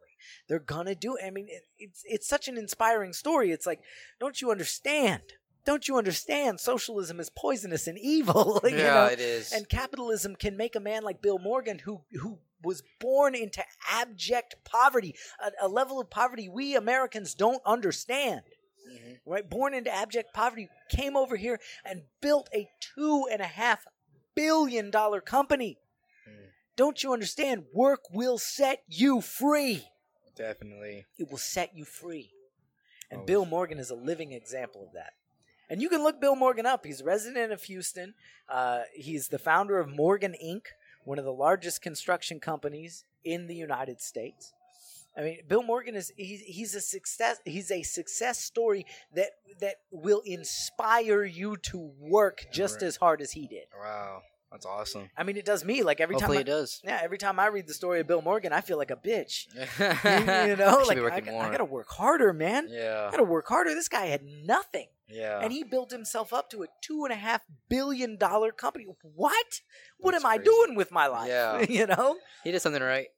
Absolutely, he did something right. And it all was made available. It was made possible because he freed the Prometheus within him. He chained that Chiron, that lesser man, that the part of him that wanted to lounge around all day and do nothing. He chained that to the wall. Right. He sacrificed the lower part of himself, the bestial man, and he freed the Prometheus within him. And it gave him the ability to work so hard he could build a $2.5 billion company, baby. That's awesome, dude. That's inspiring. Absolutely. That's so inspiring. And this is why I endorse the hell out of This Is Capitalism, because This Is Capitalism, that website, thisiscapitalism.com, is full of stories like that. Really? It's full of these stories. So go to thisiscapitalism.com. Follow them on social media. They're on Facebook. They're on Twitter. They're on Instagram. They're on all of it. And you follow them because they're gonna show you that work will set you free. Right? It sure will. And also follow humanprogress.org. Follow humanprogress.org. I've been following that. That's a great website, by the way. I've been following that Humanprogress.org is another really good one to follow. Awesome Follow stuff. Steven Pinker. Read his book, Enlightenment Now, The Case for Reason, Science, Humanism, and Progress, or something like that. Look up Jordan B. Peterson, please. Dr. Jordan B. Peterson. Dr. Jordan B. Peterson. Yes, another really good one to look up. Oh, yeah, I actually found out. Remember I was saying, like, I don't know if Steven Pinker's a doctor? Yeah. He is. He is. Okay. I kind of figured. Yeah, he is. Okay. I actually heard Dr. Jordan B. Peterson talking about him, and he called him Dr. Pinker. Oh, did he really? Okay. Yeah, he said, Dr. Pinker, you know, and I was like, so he does have a doctor. I mean, I know he's got 9 honorary doctorates. Right. But honorary doctorates, you know, like, I don't know if you get the title of doctor for having an honorary doctorate. Right. But yeah, he is a doctor. Okay. So, I mean, I guess we should call him Dr. Steven Pinker. Though he never puts the doctor beside his name. He doesn't. I never seen it. Now I think about it, every time I look him up even on YouTube, I never see doctor. Just Steven Pinker. He maybe doesn't want that title. Yeah, maybe he doesn't. You know, he's one of those like... I'm chilling, you bro. know, I'm not worried about being called a doctor. I know what I am. You know. But yeah, so yeah, look up Dr. Jordan B. Peterson. Look up Dr. Pinker. Look up capitalism, or This Is Capitalism. Look up humanprogress.org. Follow these organizations. They're going to give you a better outlook on life. They're going to help you defeat nihilism and understand that the world's getting better each and every single day. And the world's getting better because more and more people are freeing the Prometheus within them. They're finding the hero within themselves. They're facing the unknown forthrightly. They're freeing the Prometheus within themselves, and they're getting to work. Right? They're being liberated by their work. And more people do this, the better the world's going to get. Right. And you can contribute too. You can contribute by getting to work. And it doesn't matter what your work is. It's a divine charge given to you by the gods. Mop those floors. Scrub those dishes. Yeah, sweep that floor. Work that register like God's watching you, you know? Like God's watching you. You know, there's a Bible quote on that. There's actually quite a few Bible quotes on hard work. There is. Let me go ahead and read off some of these they're really good. Colossians 3:23. Whatever you do, work heartily as for the Lord and not for men. Proverbs 13:4. The soul of the sluggard craves and gets nothing, while the soul of the diligent is richly supplied. Proverbs 14:23. In all toil there is profit, but mere talk tends only to poverty. Philippians 4:13. I can do all things through him who strengthens me. 2 Thessalonians 3:10 through 12. For even when we were with you, we would give you this command. If anyone is not willing to work, let him not eat. For we hear that some among you walk in idleness, not too busy at work, but busybodies. Now such persons we command and encourage in the Lord Jesus Christ to do their work quietly and to earn their own living. Proverbs 16:3. Commit your work to the Lord and your plans will be established. Philippians 2:14 through 15. Do all things without grumbling or questioning, that you may be blameless and innocent, children of God without blemish in the midst of a crooked and twisted generation, among whom you shine as lights in the world. 1 Corinthians 10:31. So wherever you eat and drink or whatever you do, do all to the glory of God. Proverbs 12:24. The hand of the diligent will rule, while the slothful will be put to forced labor. I could go on and on and on and on. Galatians, 2 Timothy, Titus, Ephesians, Proverbs, Genesis, Jeremiah, Acts. The Bible is full of all of these gems of wisdom about how hard work will free you. It will make your life better because we were built to work, baby. So we better get to work, right? You know, or else we're just going to be eaten alive by neuroticism and nihilism. That's what happens when you don't work. I talked about that on the Roll the Dice podcast about how when you don't work, when you don't fulfill the divine charge of work, your body punishes you with neurochemicals that bring about nihilism, neuroticism, depression, anxiety, right? To try to motivate you to get up and do something for Christ's sake. Do something. Right. You know? And it's just sad how many people our age, they're just not getting this damn message. They think life is all about play. They think it's all about just sitting around and having a good time, playing video games. Yeah.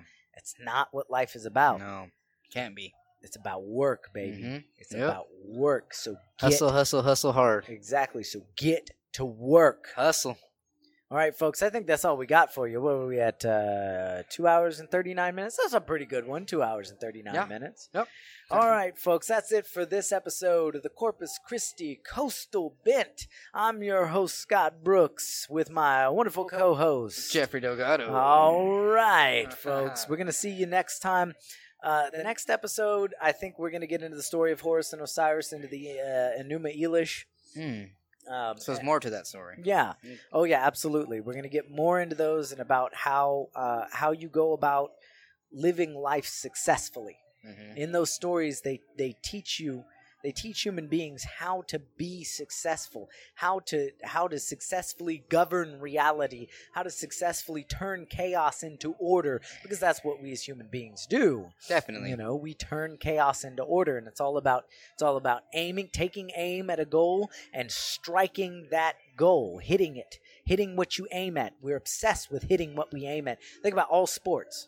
All sports are identifying a target, aiming at it, and hitting it. Right. Baseball, football, basketball. That's all they do. Yeah. You know. Throw on point, shoot on point, hit on point. And we pay hundreds of dollars to go to these sports events and watch these people aim at a target and hit it. Yeah. pretty much. Because we're obsessed with it. It's what we do. Boxing, even. I mean, especially aim at a target, boxing. hit it. Yep. Face is the target. Happens to be. Yeah, and not just that. Like even like macro targets. So the target is to knock out the opponent or to win on the scorecard. So how you aim at that target, knock out the opponent, or win on the scorecard, and you try your very best to hit that target. All right, so we're gonna focus on those the next episode. Maybe I don't know. Who knows what might come out? Yeah. As you know, we're very won't say controversial, very random. Yeah. Not random, but we'll throw it out there for you. Right. We'll throw something out there for you that you didn't expect. All right, so check us out on YouTube.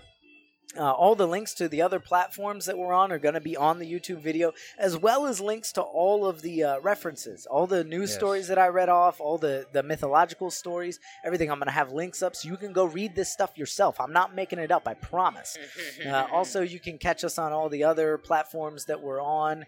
The links will be on the YouTube video. You can also check us out at anchor.fm/CCCBent. It's a good way to get on. And you can actually, if you have the Anchor app, you can leave us a voice message, and we might just play those voice messages on the show. So, yeah, give that a shot if you dare. Before I take these headphones off, I'm going to say one thing. Stay positive, as I always end the show with. Absolutely. We'll catch y'all later. We'll have another episode up next week. We are signing off. Thank y'all so much for listening. Peace. Until next time.